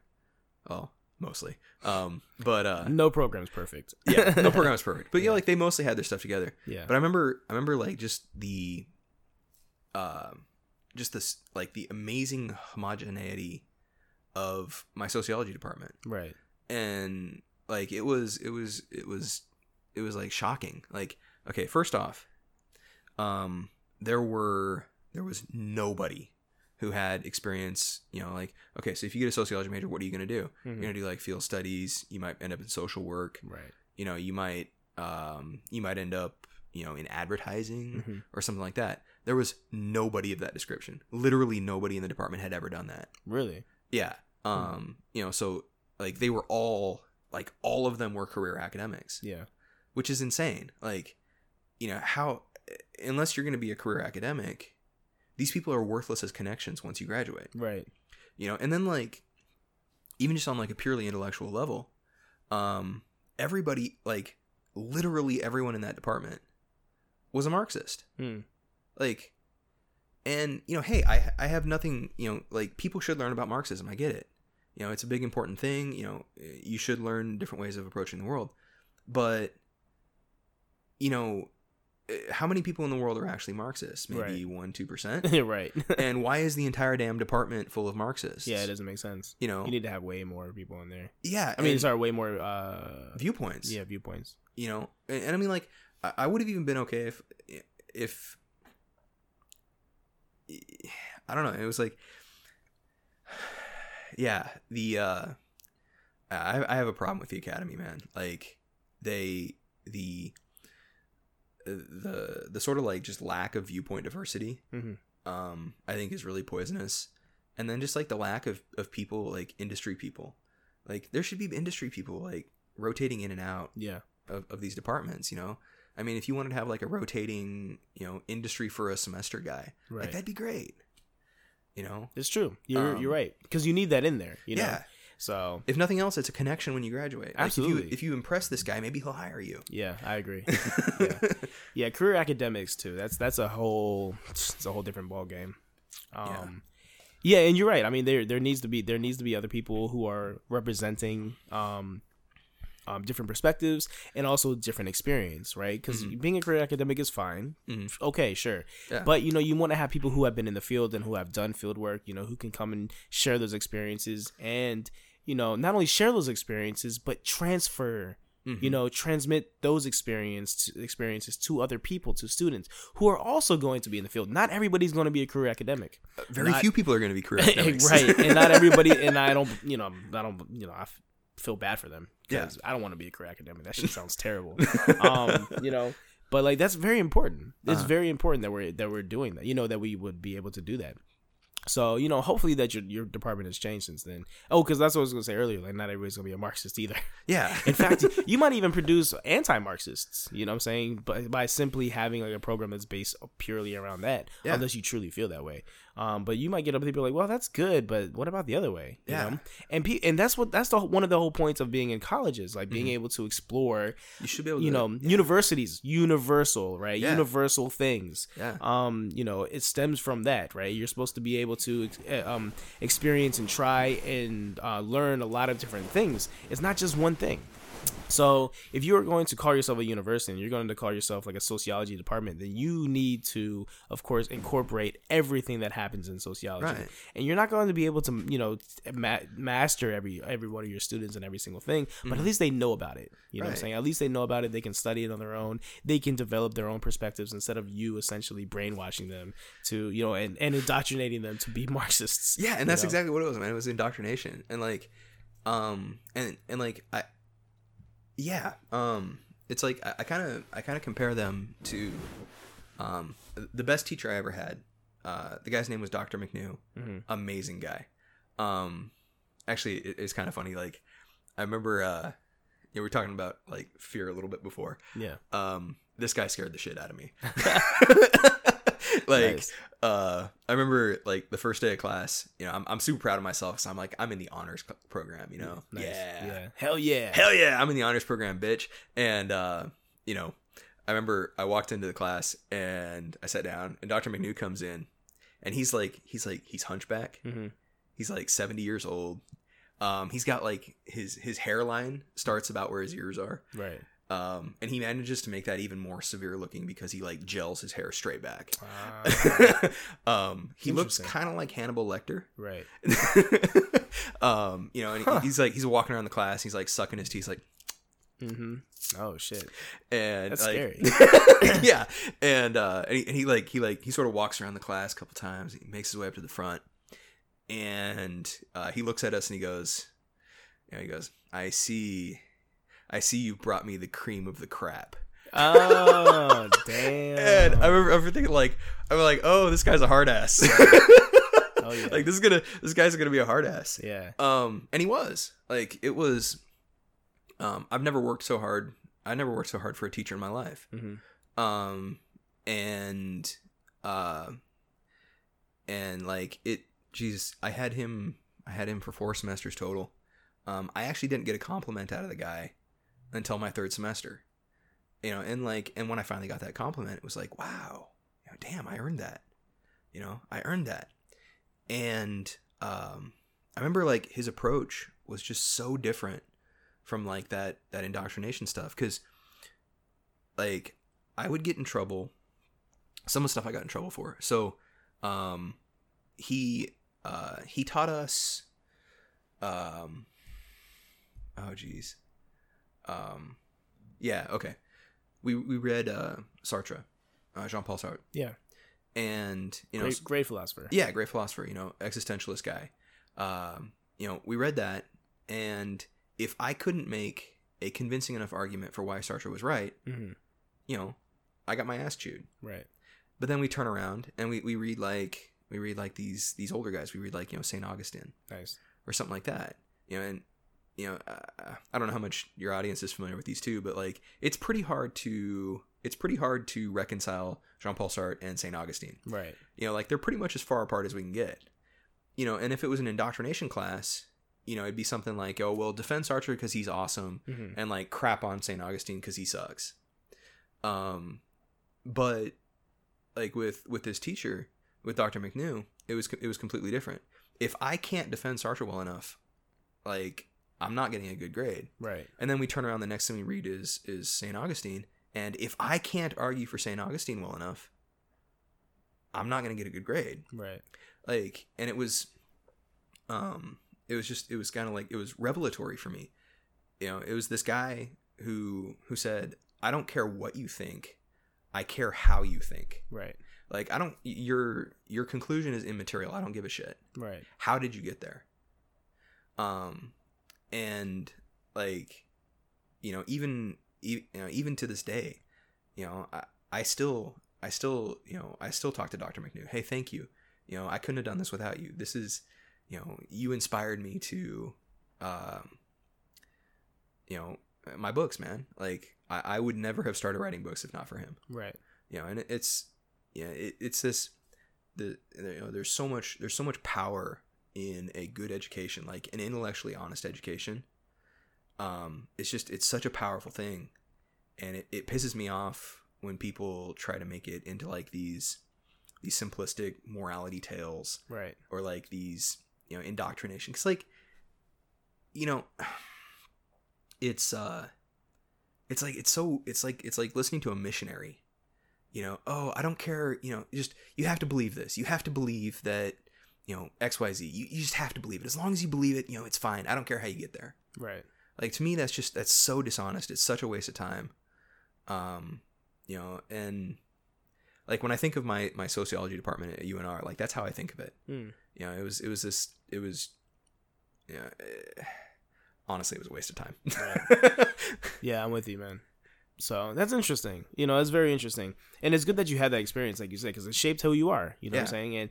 And like your teacher said, it's like, I don't care what you think, I care how you think, right? And how you think is very important. Yeah. Right? And that's what most people should be learning, like how to think. right? And I think some schools do it. You know, I think there are a lot of schools who are able to do it, and some people do it effectively. But not every institution, you know, implements that way of thinking. Which is unfortunate, and that could be on the institution, it could be on the teachers, it could be there's plenty of blame to be, you know, that could be, you know, utilized, but it doesn't matter, you know what I'm saying? Like let's not point fingers, let's just fix it, you know, and that's what we need to do. So you mentioned earlier too, kind of backtracking a little bit, that you worked for a newspaper. Oh yeah. How was that? Because I know you said the pay was garbage, but it was good experience though, from what I understand. Yeah, it was it started off as an internship. Okay. And I just did it through my junior, senior years. Mm-hmm. And actually, sometimes when I go back to the States, if I'm there for a while, I'll pick up a freelance job or two. Nice. With the same paper. It was, yeah, man, it was fun. Like, you want to talk about meeting people from different walks of life. You know, that's where it's at. Oh yeah, it's it was fun stuff, man. Like, and it was also fun. Like, the editor-in-chief, for some reason, he decided that I was his guy for weird stuff and for music. Okay. Which is, like, weird stuff I get because I'm into weird stuff, but like the music stuff, I don't know how to play an instrument. Right. Like, I never had any like history of music. Like, I appreciate music, but I'm kind of an ignoramus about it. Right. But yeah, he put me on like the music beat, so I had to kind of educate myself about music. Right. And it was really fun, man. Like, and they gave me a lot of freedom to kind of go crazy. So like I remember they asked me to do this story on bars, like campus bars. Yeah. You know, what's the best place to go during finals and stuff. Nice. And I wrote the article and I looked at it and I was like, this shit's boring. Mm-hmm. You know, like, oh, you should go here because the lighting is really nice and they have, you know, and the service is prompt and, you know, man, chicken wings. Yeah. Yeah. You know, like, I'm going to sleep looking at it. Yeah. So, you know, I called up my editor and I was like, hey man, you know, can I kind of go crazy with this? He was like, sure.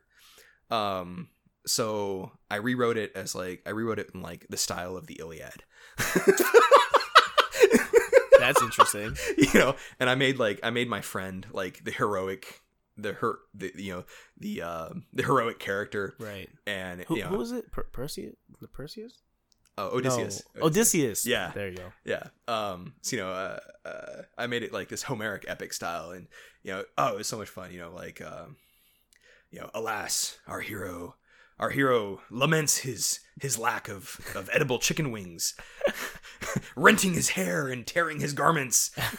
You know, and you know, it was just like, it was super fun. That's great.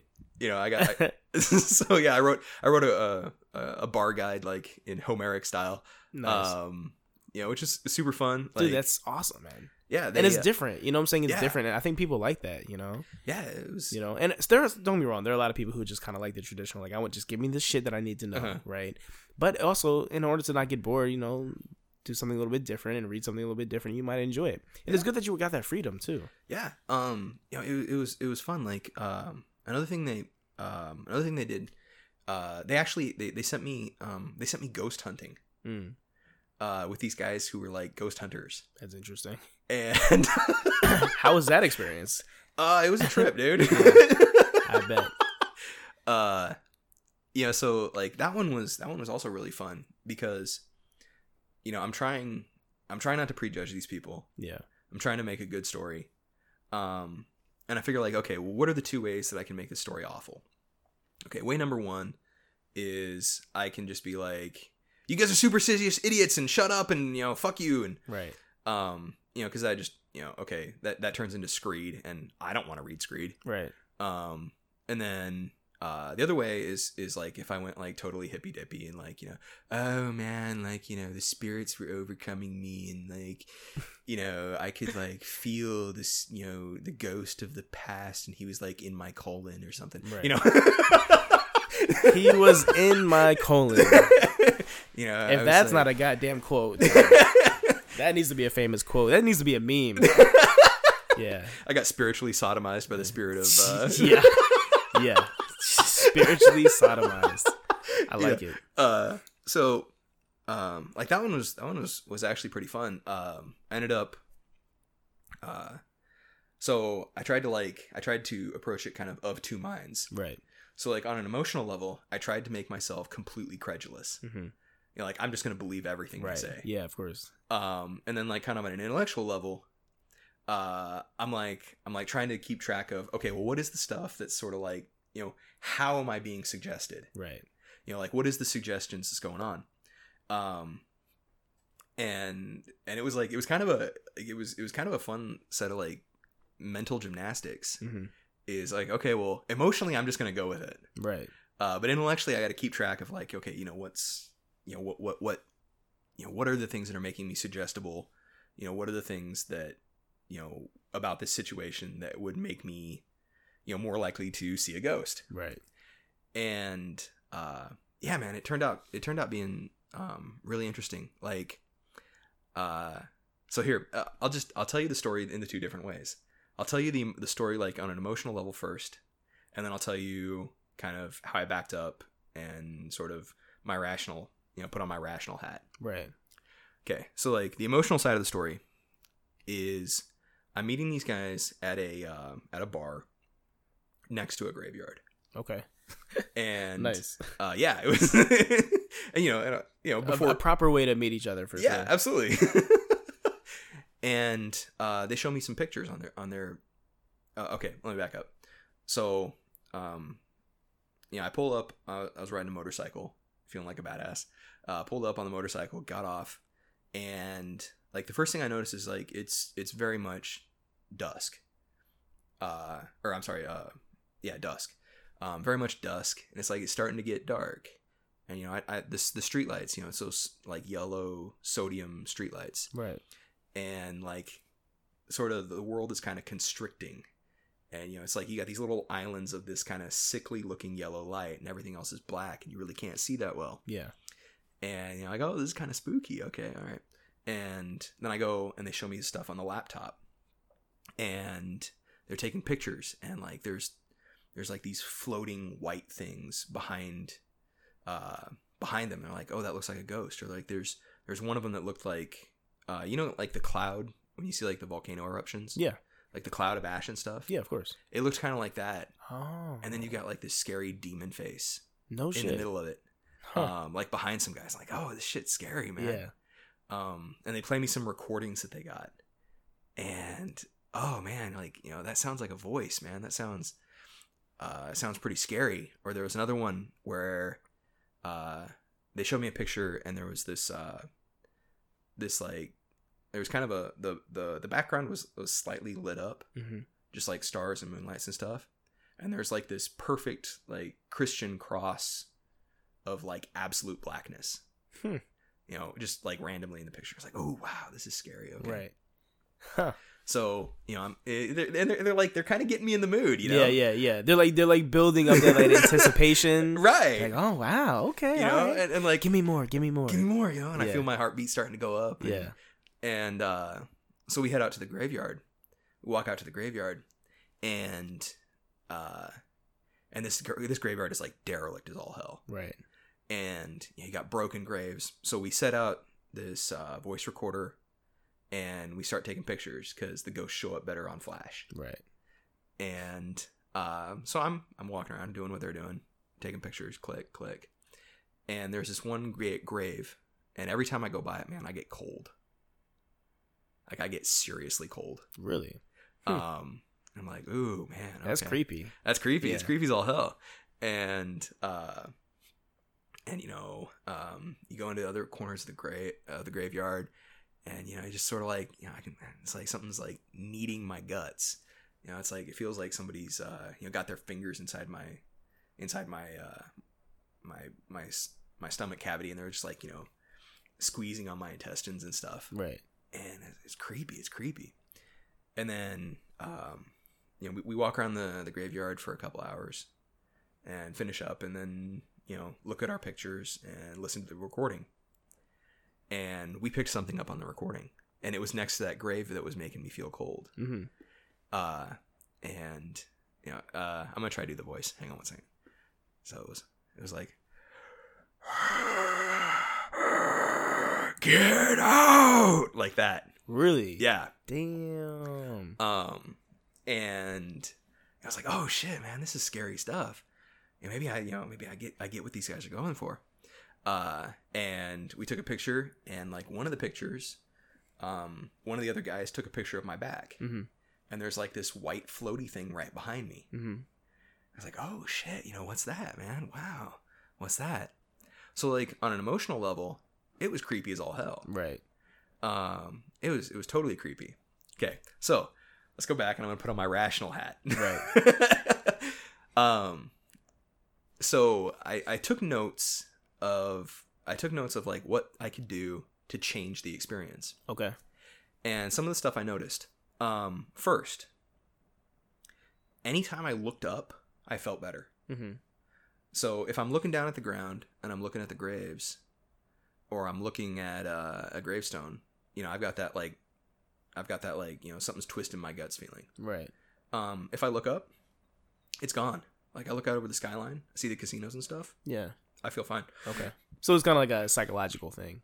Yeah, it was. It's and I think it was just like kind of like breaking the the pattern of suggestion. Yeah. Another thing that would break it, traffic. Like whenever a car drove by. Right. I'm done. Right. Like, oh, I'm fine. Yeah. I was like, oh, okay, all right. So what's going on there? And then another thing I noticed, like the voice recording. I made a point, like we all sat down and listened to the voice recording, and I wrote down what I thought it said and didn't show anybody else. Really?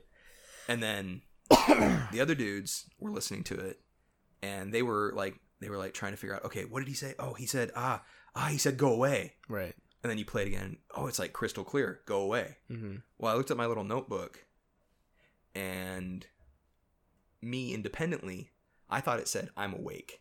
Okay. And I was like, okay. Right. Yeah. And it was so they heard what they wanted to hear, maybe, or they may well have heard that. They did. Yeah. But like I don't think the dudes were lying. Yeah. I don't think they're faking it. No, but I'm saying like sometimes if you are ghost hunting, for example, you're clearly looking for something. Yeah. So if you found some evidence that would, point towards the fact or point towards you being correct, then you might kind of use that, or you might assume, right, that that's what that person or that ghost or whatever is actually saying. So yeah, it could have been go away, or it could have been I'm awake. They don't know, right? They don't know. I'm not calling them liars, but whichever one, I don't know which one it was. But I see what you mean, though. And yeah, like kind of the takeaway I got from it is like, just people are really suggestible. Right. That's true. Yeah, it's really true. And it was I don't know, it was kind of so I don't think I saw a ghost. Mm-hmm. I don't think I heard a ghost. But the kind of the fun part of the article is I got to kind of explore this, like the conclusion kind of isn't that important. It was like, okay, how do you get there? Mm. And like the kind of the cool, the place I ended up going with it is like on an emotional level, this is absolutely true. Right. This is absolutely real. But on the level of being rational, like I think it's inside people's heads. But on the other hand, just because it's in something's in your head, it's still real to you. That's true. Yeah, it's very true. And like it was a really cool experience because I feel like that without that experience, I'd be really comfortable just being like, okay, they're quacks. Right. I'm not listening. These guys are crazy. Yeah. But it was kind of that Dr. McNew thing. Right. Well, actually, okay, find out what's actually going on. Yeah. And it was super fun. Yeah, I really enjoyed it. I actually, when I go back to the States, I sometimes do freelancing. Yeah, you said that earlier. That's really cool. I want to get into it. Like, I want to get into journalism. I don't really know how to go about it, so we can talk about it afterwards. Because I really want to write some independent articles and kind of get it out there. But there's a million things I want to do. Just be more active, man. Well, that's the thing. I am pretty active. All you do is work 6 days a week and put out a podcast. I know, right? Yeah, man.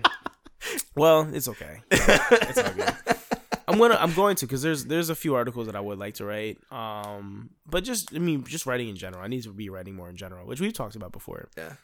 So I'm going to. I actually wrote something the other day, which is nice, but it was only like 250 words, maybe 300 words. What'd you write? It was like a little short story, but I need to go back to it because I was like half asleep when I wrote it. Yeah, I was just like really tired. We had just finished jiu-jitsu. Came back, I took a shower, I was trying to write it, and I was really tired. So I wrote it real quick and then I went to sleep. I haven't looked at it yet, but yeah. So that's a beginning. 300 words isn't a lot, but it's something. So I'm trying to use that motivation to kind of start writing some other things, which we'll get to. So, okay, that was a good warm up topic. Warm up topics. Lots of warm-up topics. That took quite a while. I'm not gonna lie. Because for me, like, I was like, oh, this is great. Like, this is flowing great. I wonder how long it's been. And then I just looked. I'm like, holy shit, an hour and a half. It's been that was quick. Yeah, man. But let's jump into the other ones, right? Well, don't worry, because remember how I told you I'm doing timestamps? Yeah, so people can like, okay, well, let's skip that shit and let's get into the other things, So they can do that if they want to. Okay, cool. So let's go ahead and get into bucket list. How does that sound for you, man? Bucket list. Yeah, man. Sound good? Yeah, sure. Yeah. All right, dude. Let's do it. I'm down. So, sorry, not bucket list, man. What am I talking about? Passions. Yeah, like what is your passion, or what are your passions? Tell the people what it is, and then like how you got there, and why is that your passion, and why should other people be interested, and etc. So go for it, man. Oh man, passions. Man. I like. It can be singular. It doesn't need to be multiple things. Nah, I'm trying to unite it under a theme. Yeah. I like feeling alive, man. Okay. I like like the sports thing. Like even the sports thing, it's about feeling alive for me. It's kind of, there's this primal feeling. Like it's another reason. That's like one of the reasons I like race cars. It's like I don't think I would be into race cars if they couldn't kill me. Right. Like there's this it's like this quiet space. It's this quiet space where like the focus becomes so pure, and so it's like crystalline. Like right. you can almost taste it. Right. And I love that feeling. I get that feeling. I get that feeling with with jiu-jitsu. Right. I get that feeling with I got it with football. I get it with racing. Mm-hmm. I get it really strong with racing, actually. So it's like adrenaline. Yeah. Okay. Although it doesn't have to be adrenaline. It just has to be like, it's like this like singularity of focus. Mm-hmm. I mean, adrenaline helps. Don't get me wrong. But it actually kind of bleeds over into writing for me. Mm-hmm. Like one of the reasons I really enjoy writing is, there can be adrenaline, but not usually.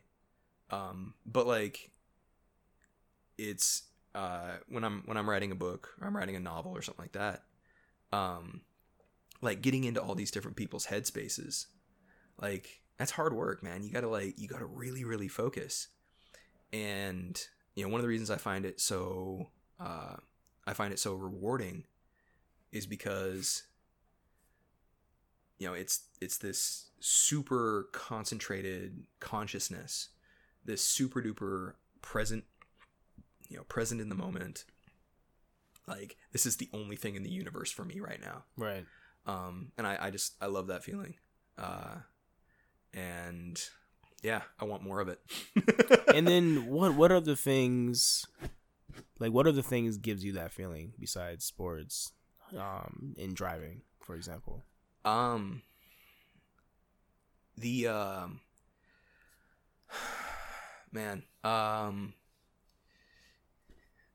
Dangerous situations give that to me.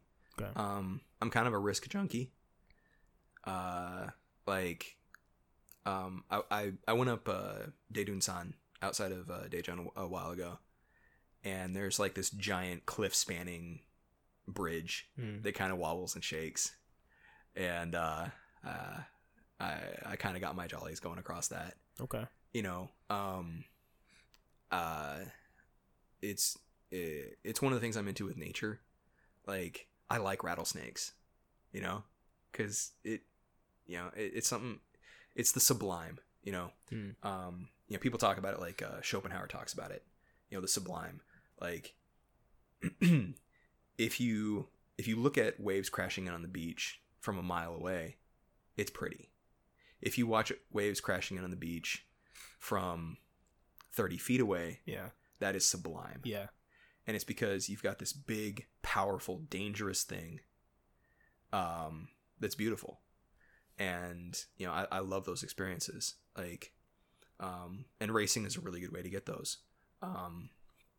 You know, I'll give you an example. Like, I went to Inje Speedium in Gangwon Province about a month ago, and turn 1 on that track, you approach it, you know, in my car I was approaching it at about 125 miles an hour. Okay. And it's blind. Like, it's a blind corner. There's at the end of the straightaway, there's a kind of a steep drop off, you go down a hill, you can't see the corner. And you just have to trust that it's going to be there when you're done. And it's 120 miles an hour into a corner you can't see, and the corner tightens. If you screw that up, you know, you can go nose first into a concrete barrier at pretty significant speeds. That is significant. That is not pretty. That is, yeah, definitely significant. That's death. That's instant. Yeah, death. It can kill you. Yeah, it will kill you. 120 miles an hour straight into a concrete slab. I mean, you'd have to be pretty dumb to go straight into a concrete slab. Well, but... yeah, you know what I mean. Yeah, yeah, it's not good. You know, and it's, you know, it's I like that. I like that sensation. You know, it makes me feel alive. You know, in kind of a non-physical danger sense, you know, I get that feeling sometimes with philosophy. Because the most recent guy who did it to me was Kierkegaard. I read this book called Fear and Trembling, and Kierkegaard is like this incredibly intense guy. And I remember you know, I remember putting the book down and feeling like I had just been beat up in an alley. Right. Like I you know, like one of those like gang initiation, like they beat your ass in a group thing. Right. Like I felt like that after I put the book down. And you know, it's the same thing. Like, it's like this immense, like Kierkegaard is this immense in intellect. Like he's huge. And it, like, you never feel like he's completely in control of like what he's doing, you know, and you know, there's always this danger that he's, it feels dangerous. Like, it feels dangerous to my set of beliefs. It feels dangerous to my worldview. And like, for me, that's exhilarating. I love that feeling. Yeah, I can get that feeling from movies. I can get it from philosophy, sports. You know, I like intense, sublime experiences. Okay. And you can get those everywhere. Right. So it seems like, you know, a lot of those experiences might or generally happen that is outside of normal life, right? Your normal day-to-day basis. Yeah, I'd say so. Okay.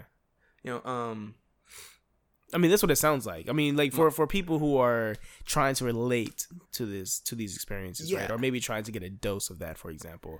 You know, like you said, there's a physical way of doing it. Not everybody might not be, you know, keen on trying those things. But, you know, like you said, there's non-physical ways as well. There are, absolutely. So in those non-physical ways, it seems as if, like, you know, doing something that is completely unique and is outside of your daily routine that might be able to give them that experience. Yeah. And like yeah, absolutely. Like, it has to be unique. It has to be intense. And like, I feel like there has to be an element of danger. Right. You know, like, you know, obviously reading Kierkegaard is not going to kill me, in a physical sense, but like, there's a very good chance that it threatens my beliefs. Right. There's a very good chance that it threatens my identity. You know, and I think for a lot of people, that's actually scarier than a lion or something like that. Yeah. Yeah. Identity is very, very, fragile. Yeah. Yeah. And, you know, for me, I find that exhilarating. Like, I don't want to be too safe. Right. Like, in any sense of the word. Okay, I like that, man. That's tight. That's tight. No, that's really cool, man. Yeah, that's really cool. You know, I know what you mean. I can relate because I know some of those experiences, and they are very. For me, what's the best way to say it? It does make you feel alive, Mm-hmm. and it really does. It feels like you have this new. Damn, like what's the best way to say it? It's really hard to explain it actually. Now that I think about it, when you have this experience, it's like a part of yourself has evolved. Yeah. That might be the best way to explain it for me. You know, like a part of yourself, like, or you in general have evolved in some way, right? Yeah. After you see this or you have this experience, you have progressed, right? You have transcended into I don't know, not to sound too cliche, but you have transcended into a different, plane, for example. So I know exactly what you mean. And it can be a very perplexing situation. Oh yeah. Experience. But and it can challenge certain things, of course, but ultimately it's worth it. It's totally worth it. So I know what you mean, man. Like there's one of my favorite people in history is Theodore Roosevelt. Yeah. Mostly because he basically like Teddy. Yeah. Teddy basically turned 11 and decided, I'm going to live the rest of my life as Batman, and then he did it. Right. And like, and I really admire that. But he did this speech called The Strenuous Life. Mm-hmm. That I really sympathize with. Like, I want to be this way. And one of the main thrust of his speech was, life shouldn't be easy. It shouldn't be comfortable. It don't be, he called them the gray men. Mm-hmm. And they're these people who, they spectate, and, they have nothing really to win. They have nothing really to lose. And they're just sort of like running the clock out on life. Right. And he said, don't be the gray man, be the person in the arena, be the one, be the person who slays the lion or gets eaten. Right. Because, that is how you make meaning. Like, that's how you say, okay, I am alive for a reason. Right. And I really, really sympathize with that. Like, I think, and it's kind of like we were talking about earlier, like that girl who's afraid of butterflies. Yeah. I mean, when she's 80 years old, what's she gonna look back on? Why? What was the point? If you're that wrapped in cotton, if you're that isolated, like, what's the meaning of it, man? Right. You're afraid of butterflies. Right. That's a good point. You're right. Yeah. And that's what we were talking about earlier, getting down and dirty. You got to do it sometimes. Yeah. So yeah, man, I'd say like, I'd say my passion is just like the sublime experiences. Right. And that finds, that comes in so many different forms, man. There's, you can get that in art. You can get that in physical experience. I feel like you can get that almost anywhere if you look hard enough. Yeah, I agree. Yeah, I totally agree. And sometimes it's based off perspective. Oh, yeah, being able to look at a situation differently. Absolutely. It can give you a sublime experience. Yeah. So, and oftentimes, our thought process is in some ways indoctrinated, right? We are indoctrinated to some extent. Like, I think everybody is. So when you are able to think about, think differently from how you normally think about at even just the everyday experiences, you know what I'm saying? It will change, it will change you, like, in some way. Like, let's do an example, right? Let's say you go outside, right? And you see cars, right? Normally you see cars, they pass by. You're like, okay, cool. They're passing by. They're going somewhere. They're going from point A to point B, right? Or vice versa, whatever. Or maybe to C, whatever. Yeah.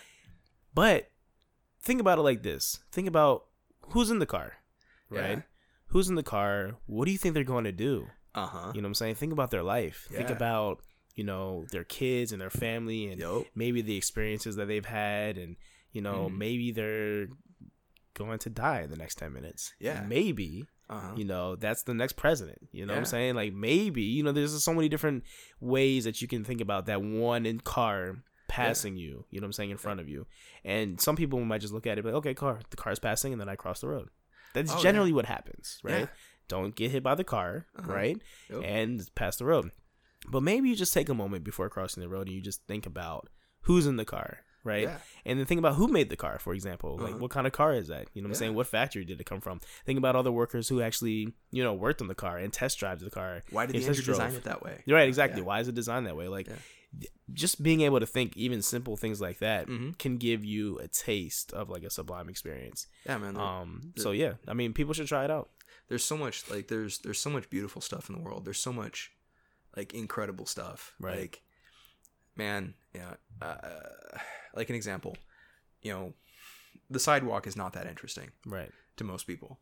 But like, you know, get down and actually look at the sidewalk. Right. Okay, how did somebody made that? Okay, how did they develop the chemical compound for the concrete? Right. Yeah, I don't know.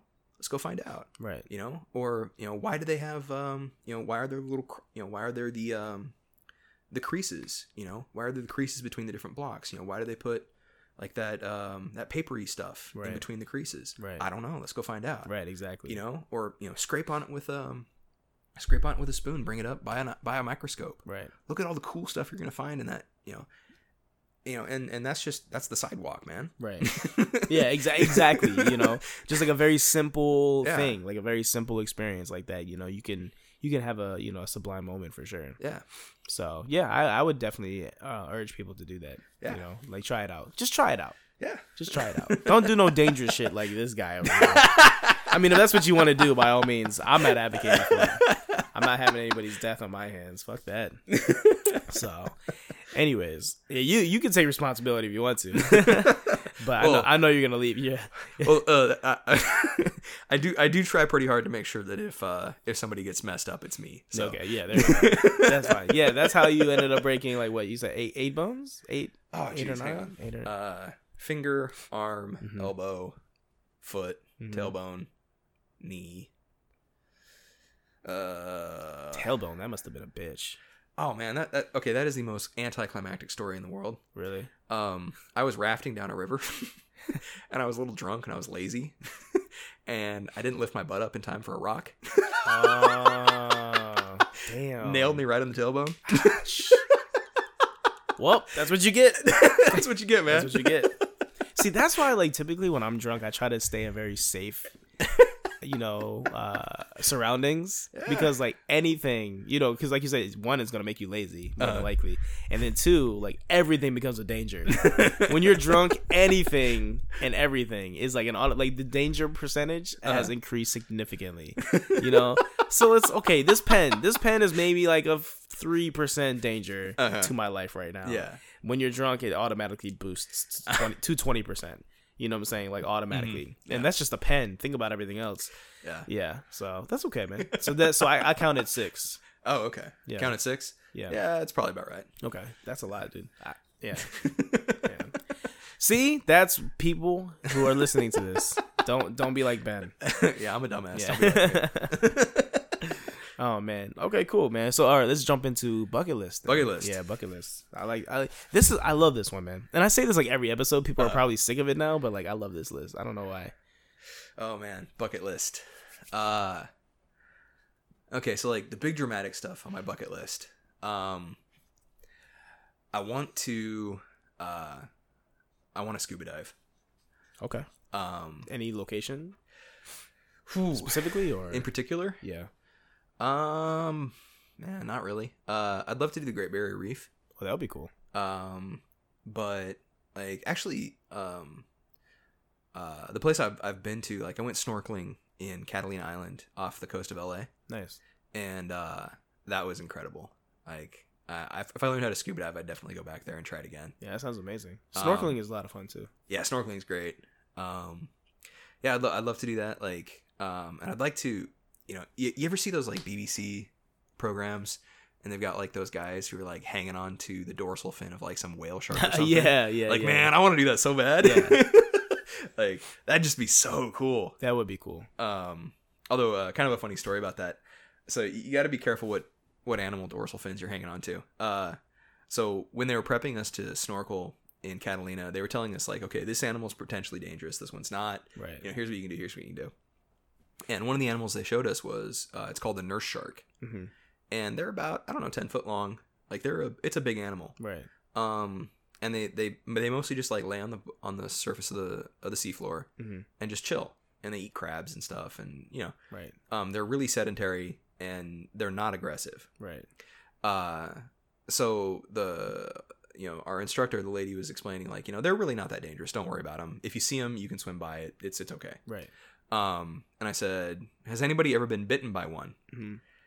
And she gives this big sigh, like, Oh. yes, but. Yeah, because nobody wants to hear that at first. Yeah. Yes, but. And I was like, oh, what happened? What happened?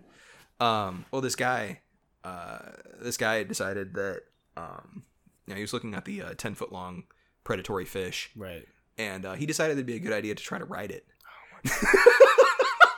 So he deserved to get bit. Oh, he totally deserved to get bit. Okay. Yeah. So what we have here is a classic example of a dumbass. Which is why he got bit. Yeah. So, public safety announcement, kids. If you see a 10-foot long predatory fish, don't try to ride it. Yeah, stay the fuck away from it. That's what you should do, first of all. Yeah. And then, first stay away from it. But if you can't stay away from it for some odd reason, definitely... Refrain from riding. Yeah, refrain from riding. Refrain from touching in general. Snorkeling or scuba, that's definitely on my bucket list. I'd Nice. love to. I need to learn how to do that. It's interesting that you say that because I would like to do that as well, of course. But I would also like to explore a blue hole. A blue hole? What's that? Yeah, blue holes. Very dangerous. Oh, are those the ones like in the Yucatan? I don't know. There's a few. I don't know Okay. all the locations, to be honest with you. I don't know actually a direct location. I mean, like an exact location right now. Mm-hmm. But apparently they're very beautiful. But when you get to a certain point, in the blue hole, you have to leave it. You have to get out of it. Oh, okay. Otherwise, you just get sucked to the bottom and you die. Oh, okay. Yeah. Oh man, I'm not sure if I'm familiar with that. Like the ones I'm thinking of, like in the Yucatan, they have these, like the Yucatan is mostly limestone, Mm-hmm. and water dissolves limestone given long enough time. Right. So you get these like giant caverns, that like they're right up against surface level. They're freshwater, and they're like 300 feet deep. Right.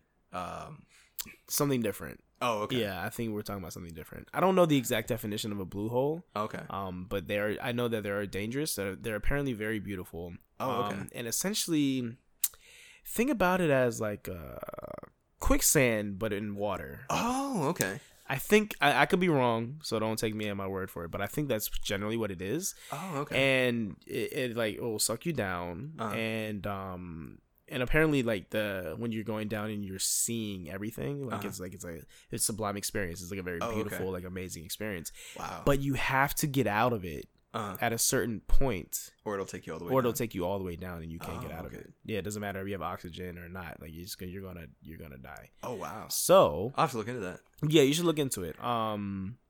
But I would like to do that too. Man, that sounds fun. Yeah. It sounds like something that's right up your alley for sure. Yeah. Yeah. So, but yeah, man, check it out. Yeah, absolutely. Check it out. That sounds like, it sounds like it might be something that you're interested in. But yeah, sorry to cut you off earlier. So yeah, so you have scuba diving. Scuba diving. Yeah. Like kind of the car guy thing.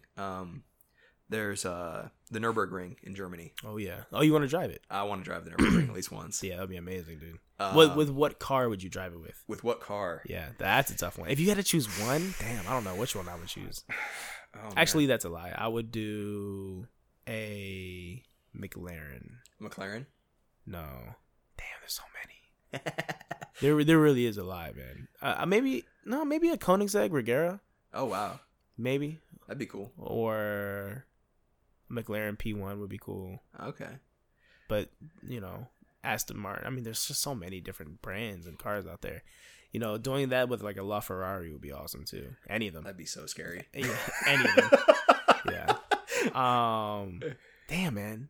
Yeah. Well, I told you we were having a conversation about this the other day. I love Koenigsegg. Koenigsegg is cool, man. Yeah, those are. They do some really interesting engineering stuff. They do, man. That shit's really cool. And then there's other ones too. You know, there's Bugatti. You know, Bugatti's amazing. Any Italian brand, for the most part, is gonna be amazing. So yeah. So, anyways, what car would you drive?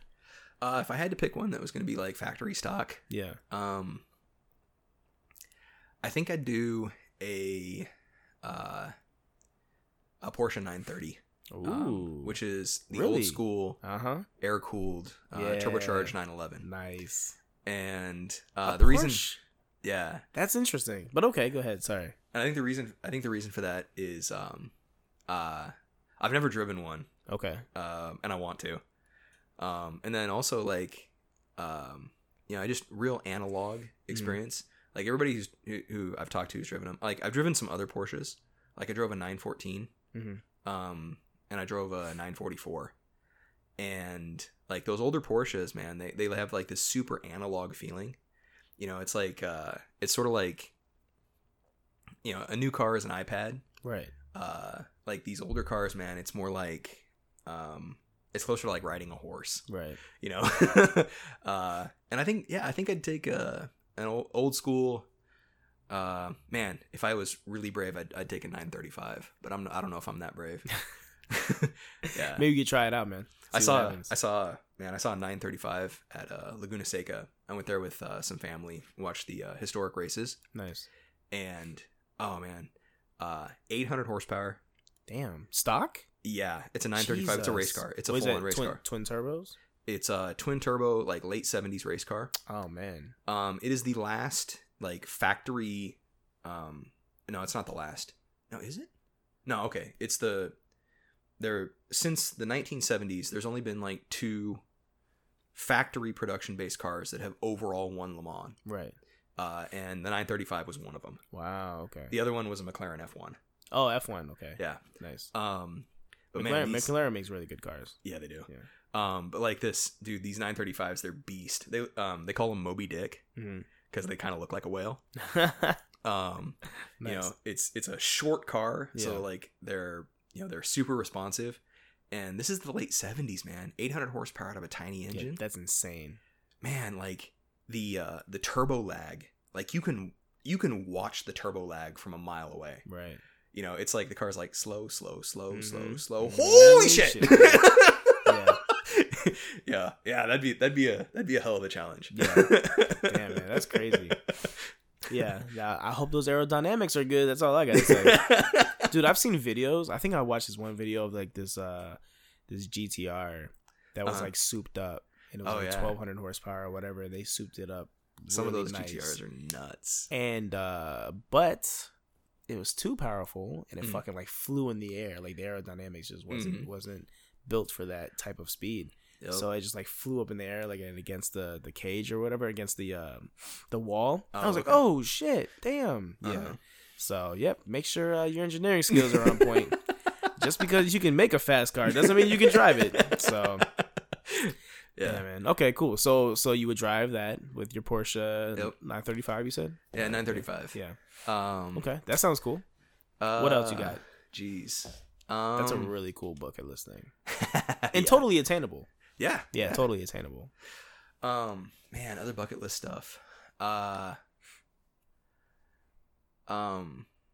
man. There's a Pakistani author, a guy named Mohsin Hamid. And I would love to. He's sort of, in my opinion, he's the best living novelist right now.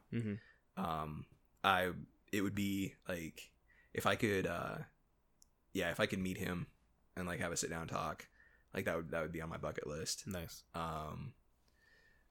If I could if I could like do a panel with him, something like that, that would be awesome. Amazing. That'd be great. That'd be amazing. I've never heard of him. He's good, man. He's got 3 books out right now. He's in his early 40s. Okay. His first book is called Moth Smoke. And it's about this guy who basically steals his friend's wife. And then but it's just like it's so beautiful, and like the structure is so unique. Like it's for me, it's a solid A level book. Right. The second one he did is his most famous one. It's called The Reluctant Fundamentalist. Mm-hmm. And The Relevance? The Reluctant Fundamentalist. Reluctant. Okay. And this story is actually, it's written as a dramatic monologue. And the like, you are an American in the book. Like, you personally are a character. Right. And you never speak. So you go to a cafe in Lahore, which is one of the major cities in Pakistan. You go to a cafe in Lahore, and this like weird guy comes up to you and just starts talking. And 200 pages later, the book is done. And this weird guy tells you his story about going to the U.S. and getting a job. I think in the story he went to Yale, and he gets a job, and he becomes a business analyst, and the business analyst is like, their slogan is always like, focus on the fundamentals. Right. And then 9/11 happens in the book, and he becomes more and more disinterested in, he feels more and more like he has to go back to his roots. Right. And like, one of the things I really like about Hamid is that he paints this as a very ambiguous thing. Like, well, should he have? I don't know. Like, I don't know. And like, another thing that's really, really well portrayed is, depending on the prejudices and the fears that you, the reader, bring to the book, the ending can be completely different. Like, if you, okay, depending on how you interpret it, you, the American character, could be just a tourist. It's entirely possible. Right. You could also be a hitman, like a CIA hitman. That's ambiguous. You might be. Right. And the weird guy talking to you, he could just be a strange guy. Right. He could also be someone leading you into an ambush. The end of the book, depending on how you interpret it, it could be him lighting a cigarette for you, or it could be him killing you. Right. Or it could be you killing him. And like, it's just like, Hamid is so good at like catching these prejudices and these fears, and just playing with them. Like, and it's like he always knows exactly what you're thinking, and he's always just like tweaking it a little bit. Like, right. Okay, well, you think this is good, but is it actually good? Right. You know, or you think this is bad, but is it actually bad? I don't know. You know, and that is one of the best books I've ever read. That's easily an A+. I gotta check it out. I've never heard of him. Yeah, he's amazing. One of my favorite authors is Afghanistan. Khalid Hosseini. Khalid Hosseini, yeah, Hosseini. Is that Hosseini? I don't know how to say his name. Yeah. I know Khalid. I know that one. Yeah. Arabic is one of my languges. Oh, okay. There's a letter. That's one of the letters. Kha. Ah, yeah, it's okay. like a. Yeah. So. Yeah, but I'm losing my Arabic, man. It's not good at all. So, anyways, yeah, he's one of my favorite authors, and my favorite book by him is 1,000 Splendid Suns. Ah, okay. Phenomenal book, and in my opinion, that's an A+ book. Okay. Yeah. What did you like about it? We gotta change it around, man. We gotta. Do you have the book? Fuck, man, I had 1,000 Splendid Suns, and I gave it to somebody. You know, I do the same thing. If I like a book, I give it to people I like. Yeah, that's what I do. Yeah. And I trade books. I trade books with a lot of people. Actually, I traded books with Nick. So I got a stack of books I got to get through. You know, I obviously there's like a stack of books on that table there, and there's a stack of books over here I got to read. And I gave the rest away. So yeah. Anyways, so yeah, a sit down with him would be really cool. Yeah, that would be awesome. I would like to sit down with Bill Watterson. Bill Watterson, who's that? Calvin and Hobbes creator. Oh, okay. Yeah, that's one person cool. I would like to sit down with. That would be awesome. Yeah, he's one of those guys where like he's a recluse. Oh, really? I didn't know that. Nobody there's like a couple of pictures of him on the internet. Maybe he never comes out in public. So he's like one of those Thomas Pynchon guys. Right. Never leaves his house. Yeah, he never leaves his house. Well, we don't really know what the fuck he does. Okay. Like only his agent knows apparently. Like and only his agent and you can't be in contact with him unless he's in contact with you. And otherwise you have to go through his agent or try to reach him, and he just doesn't want to be bothered. So yeah. Anyways, yeah, so when you were saying like I sit down with your author, I'm like, you know, I would love to sit down with. There's like lots of people I would love to sit down with, you know, and just kind of do this actually. Yeah. So that would be really cool if you could do that. I mean, like some of the people in history, just be fascinating to talk to. Dude, Teddy would be Teddy awesome. would be great. Teddy Roosevelt would be amazing. Obama, man. Obama would be Obama cool. would be amazing too. I'd love. I mean, there's Abe Lincoln would be interesting. Yeah. Coolidge would be interesting. Uh-huh. Tons of U.S. presidents. I mean, and tons of people from around the world as well. Yeah. Yeah. Actually, I don't know who I was talking to about this. Maybe it was you. I don't remember. Putin. Ah, okay. I would love for him to write a biography. That'd be great. I would love to read his biography. Yeah. I think that would be very, very interesting. You know, like Putin, man. Yeah, because I wouldn't want to just, you know, like some of the people I'm thinking of that like I'd like to talk to in history, like Bismarck. Bismarck would be cool. Bismarck would be cool as hell. Otto von Bismarck. Otto von Bismarck. Yeah. Like, dude, that guy could play the game. Yeah, hell yeah, man. Holy crap, he could play. Yeah. Man, Clausewitz, yeah. That would be interesting. Another one I'd like to talk to, like, she's not that famous in the West, but like over here in Asia, is Wu Zetian. I don't know who that is. In Korean they call her Chukchun Muhu. Mm-hmm. But she was the one and only female empress. Oh. Or female emperor, right? Because it's there were empresses, but they didn't rule. Right. So like she was a female emperor. That's awesome. And she was the only one. And yeah, I'd love to talk to her because they erased most of the records about her. Yeah. But like the stuff that survives, she seems to have been like this super interesting combination of utterly ruthless. Right. Utterly ruthless, very scary. And also like pretty decent. Right. Like you know, I don't know, imagine like Kim Jong-un style ruthlessness. Mm-hmm. But with the buses running on time. Well, yeah, you yeah, know? yeah. I mean, like, and I don't know if I'd want to like hang out with her because she might cut my head off. Right. But you know, like if I could arrange a safe space where there's like no head cutting allowed. Yeah. That would be really cool. Dude, there's tons of people, man. That would be really cool to sit down and just talk to, man. Just like tons of people. Yeah. Though if we're speaking about Asian women, I forgot her name. But the person who created Full Metal Alchemist. It's an anime. It's one of my favorite animes. I don't know. I forgot her name, but I would love to sit down with her, man, and just like tell me how you created this beautiful and sad and, you know, philosophical anime, you know, and manga, of course. I've never read it. Is it? I never read it, but I watched the series. Oh, okay. Yeah, Full Metal Alchemist Brotherhood. That's the original one. Okay. You gotta watch it, man. All right. It's so good.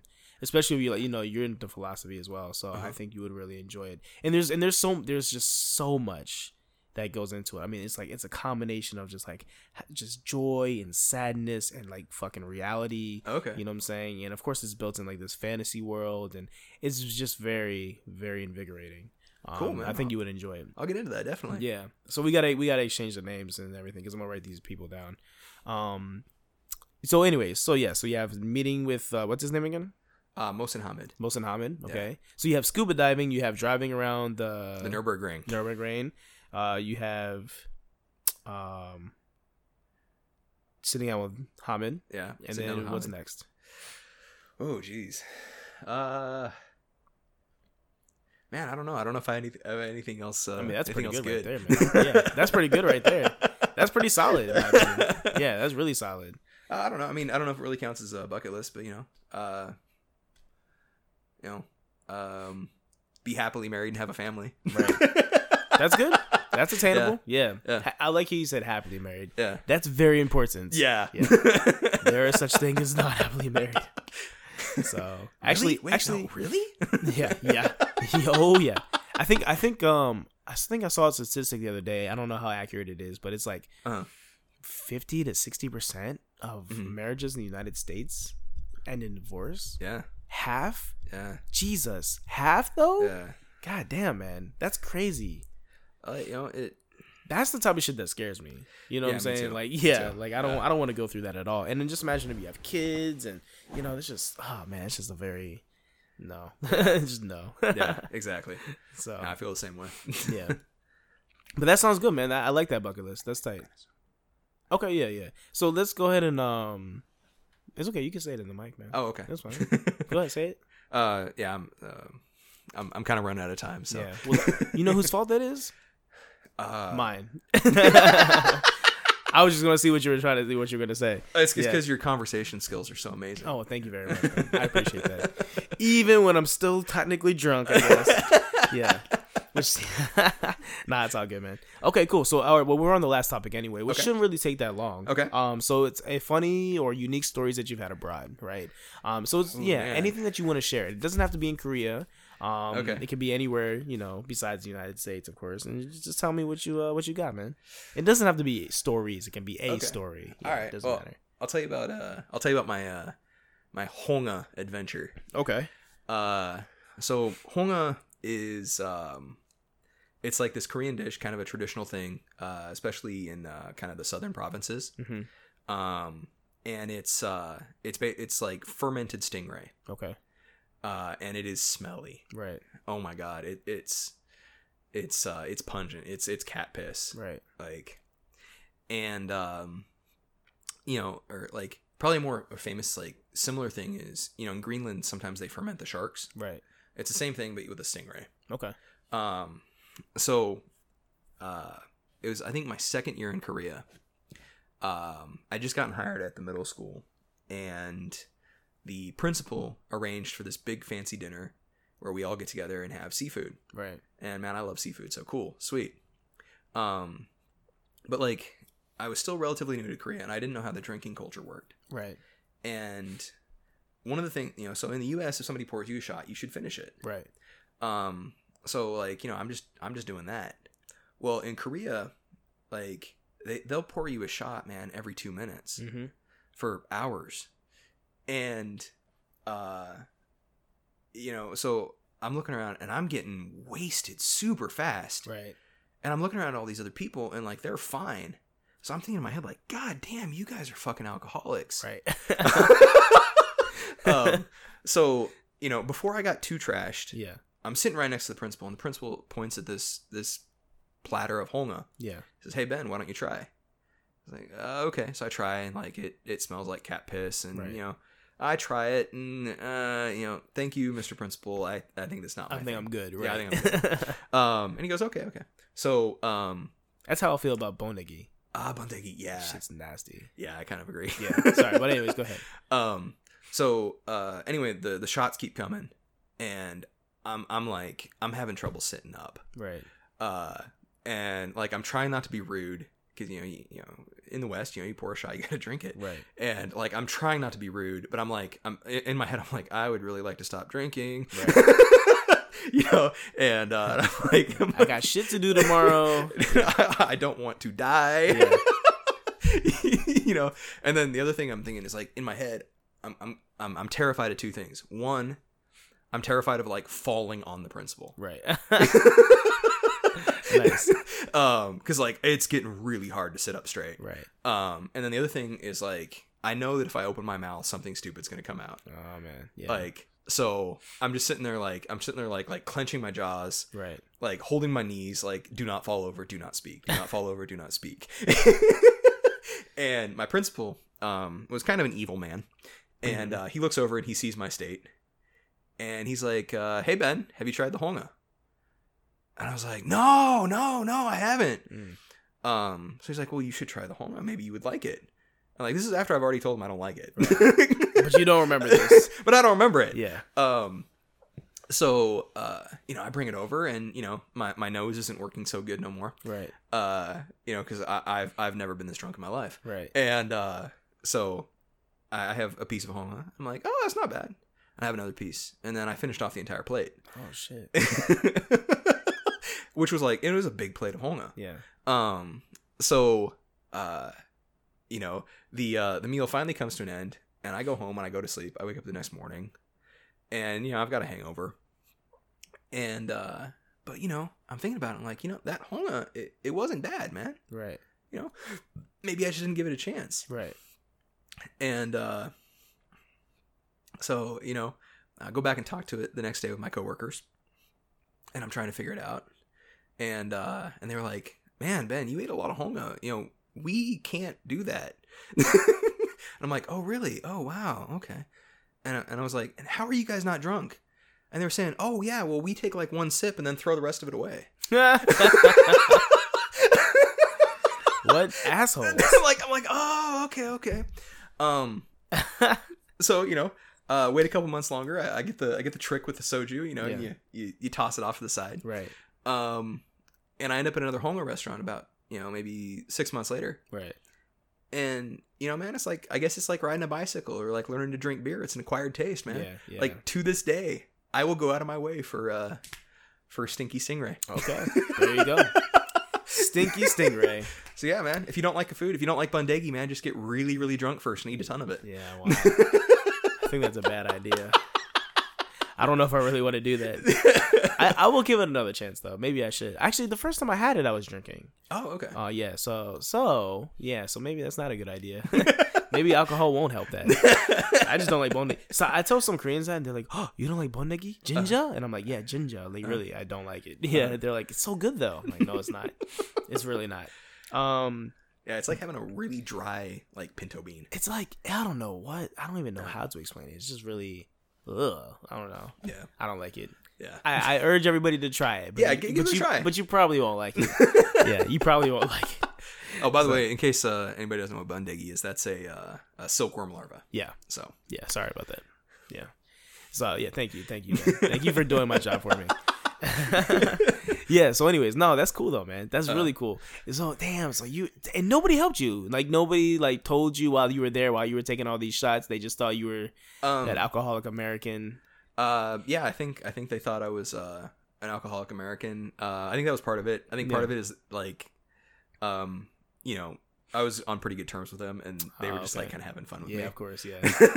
They were probably taking bets. Yeah, they were probably like, "Hey, I got 10,000 won." And I know for sure I know for sure the principal was fucking with me. Yeah, so he had to be.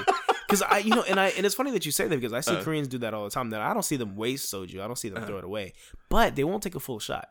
Yeah, they'll sip it maybe, or they might do like half a shot and then they pour it again. Yeah. So it looks like they're taking lots of shots, but they're really not. Yeah. So in my experiences, not all of them do that, but yeah. Damn, dude. Yeah, they did that. They did that to you on purpose. I think it was definitely with the principal. It was definitely on purpose. Yeah, because he was messing with me. Oh yeah. I think the other people probably just didn't notice what I was doing. Yeah. They definitely noticed with the Honga though. Oh yeah, of course. 5 minutes ago, there was a big ass plate of Honga here. Now it's not here. Yeah, and they were definitely laughing at me about that. Yeah. So I've never had stingray actually. I would like to try it. Yeah, it's like if you can get past the smell, it's not bad. Okay, I gotta check it out. It's like if you have it with like steamed pork belly, samgyeopsal. Yeah. And like some shrimp sauce. Yeah. And like the sour kimchi. Yeah. And like kind of wrap it up. It's actually pretty good. Oh really? Okay. Yeah, that sounds good. I do. I go out of my way for Honga. It's good. Gotta try it out, man. Yeah. Maybe we could try it together. Absolutely. Yeah, maybe we gotta try that one day, because I don't know where any of that shit is at at all. There's a good little Asian restaurant in Korea. It's called My Asia. It's called. There's a good little restaurant. It's called My Asia. That's actually here in Manyandong, but I didn't know it. It was right next to my school actually. So I was really pleased to find another good restaurant in this area, because sometimes there's like 3 or 4, but sometimes going after like the 3 or 4, like the same 3 or 4, you just gotta kind of get a little right. I want to do something different, you know. And I love to cook, but I hate doing dishes. That's what it is. So that's generally what it's like. Yeah. So, I found another good restaurant. My Asia has foods from different Asian countries. So it has foods from like Vietnam and Thailand and Cambodia, and China. So it has good. All very good. So I'm excited to go back there again eventually. Maybe next week or something like that. Yeah, man. The cuisines of East Asia. Oh, man, dude. Oh, man. Anyways, thank you very much for sharing that story, man. All right, so let's go ahead and cut it off, because I know you got to go. All right, man. Yeah, man. It was a pleasure. Hey, man, it was a pleasure too, man. And we are at... Actually, you're doing better than a lot of other people. We're at 2 hours and 23 minutes, dude. Oh, damn. Yeah, it's not bad at all. Cool. Yeah, good job. Oh, wait, hold on. All right, bet. Got it.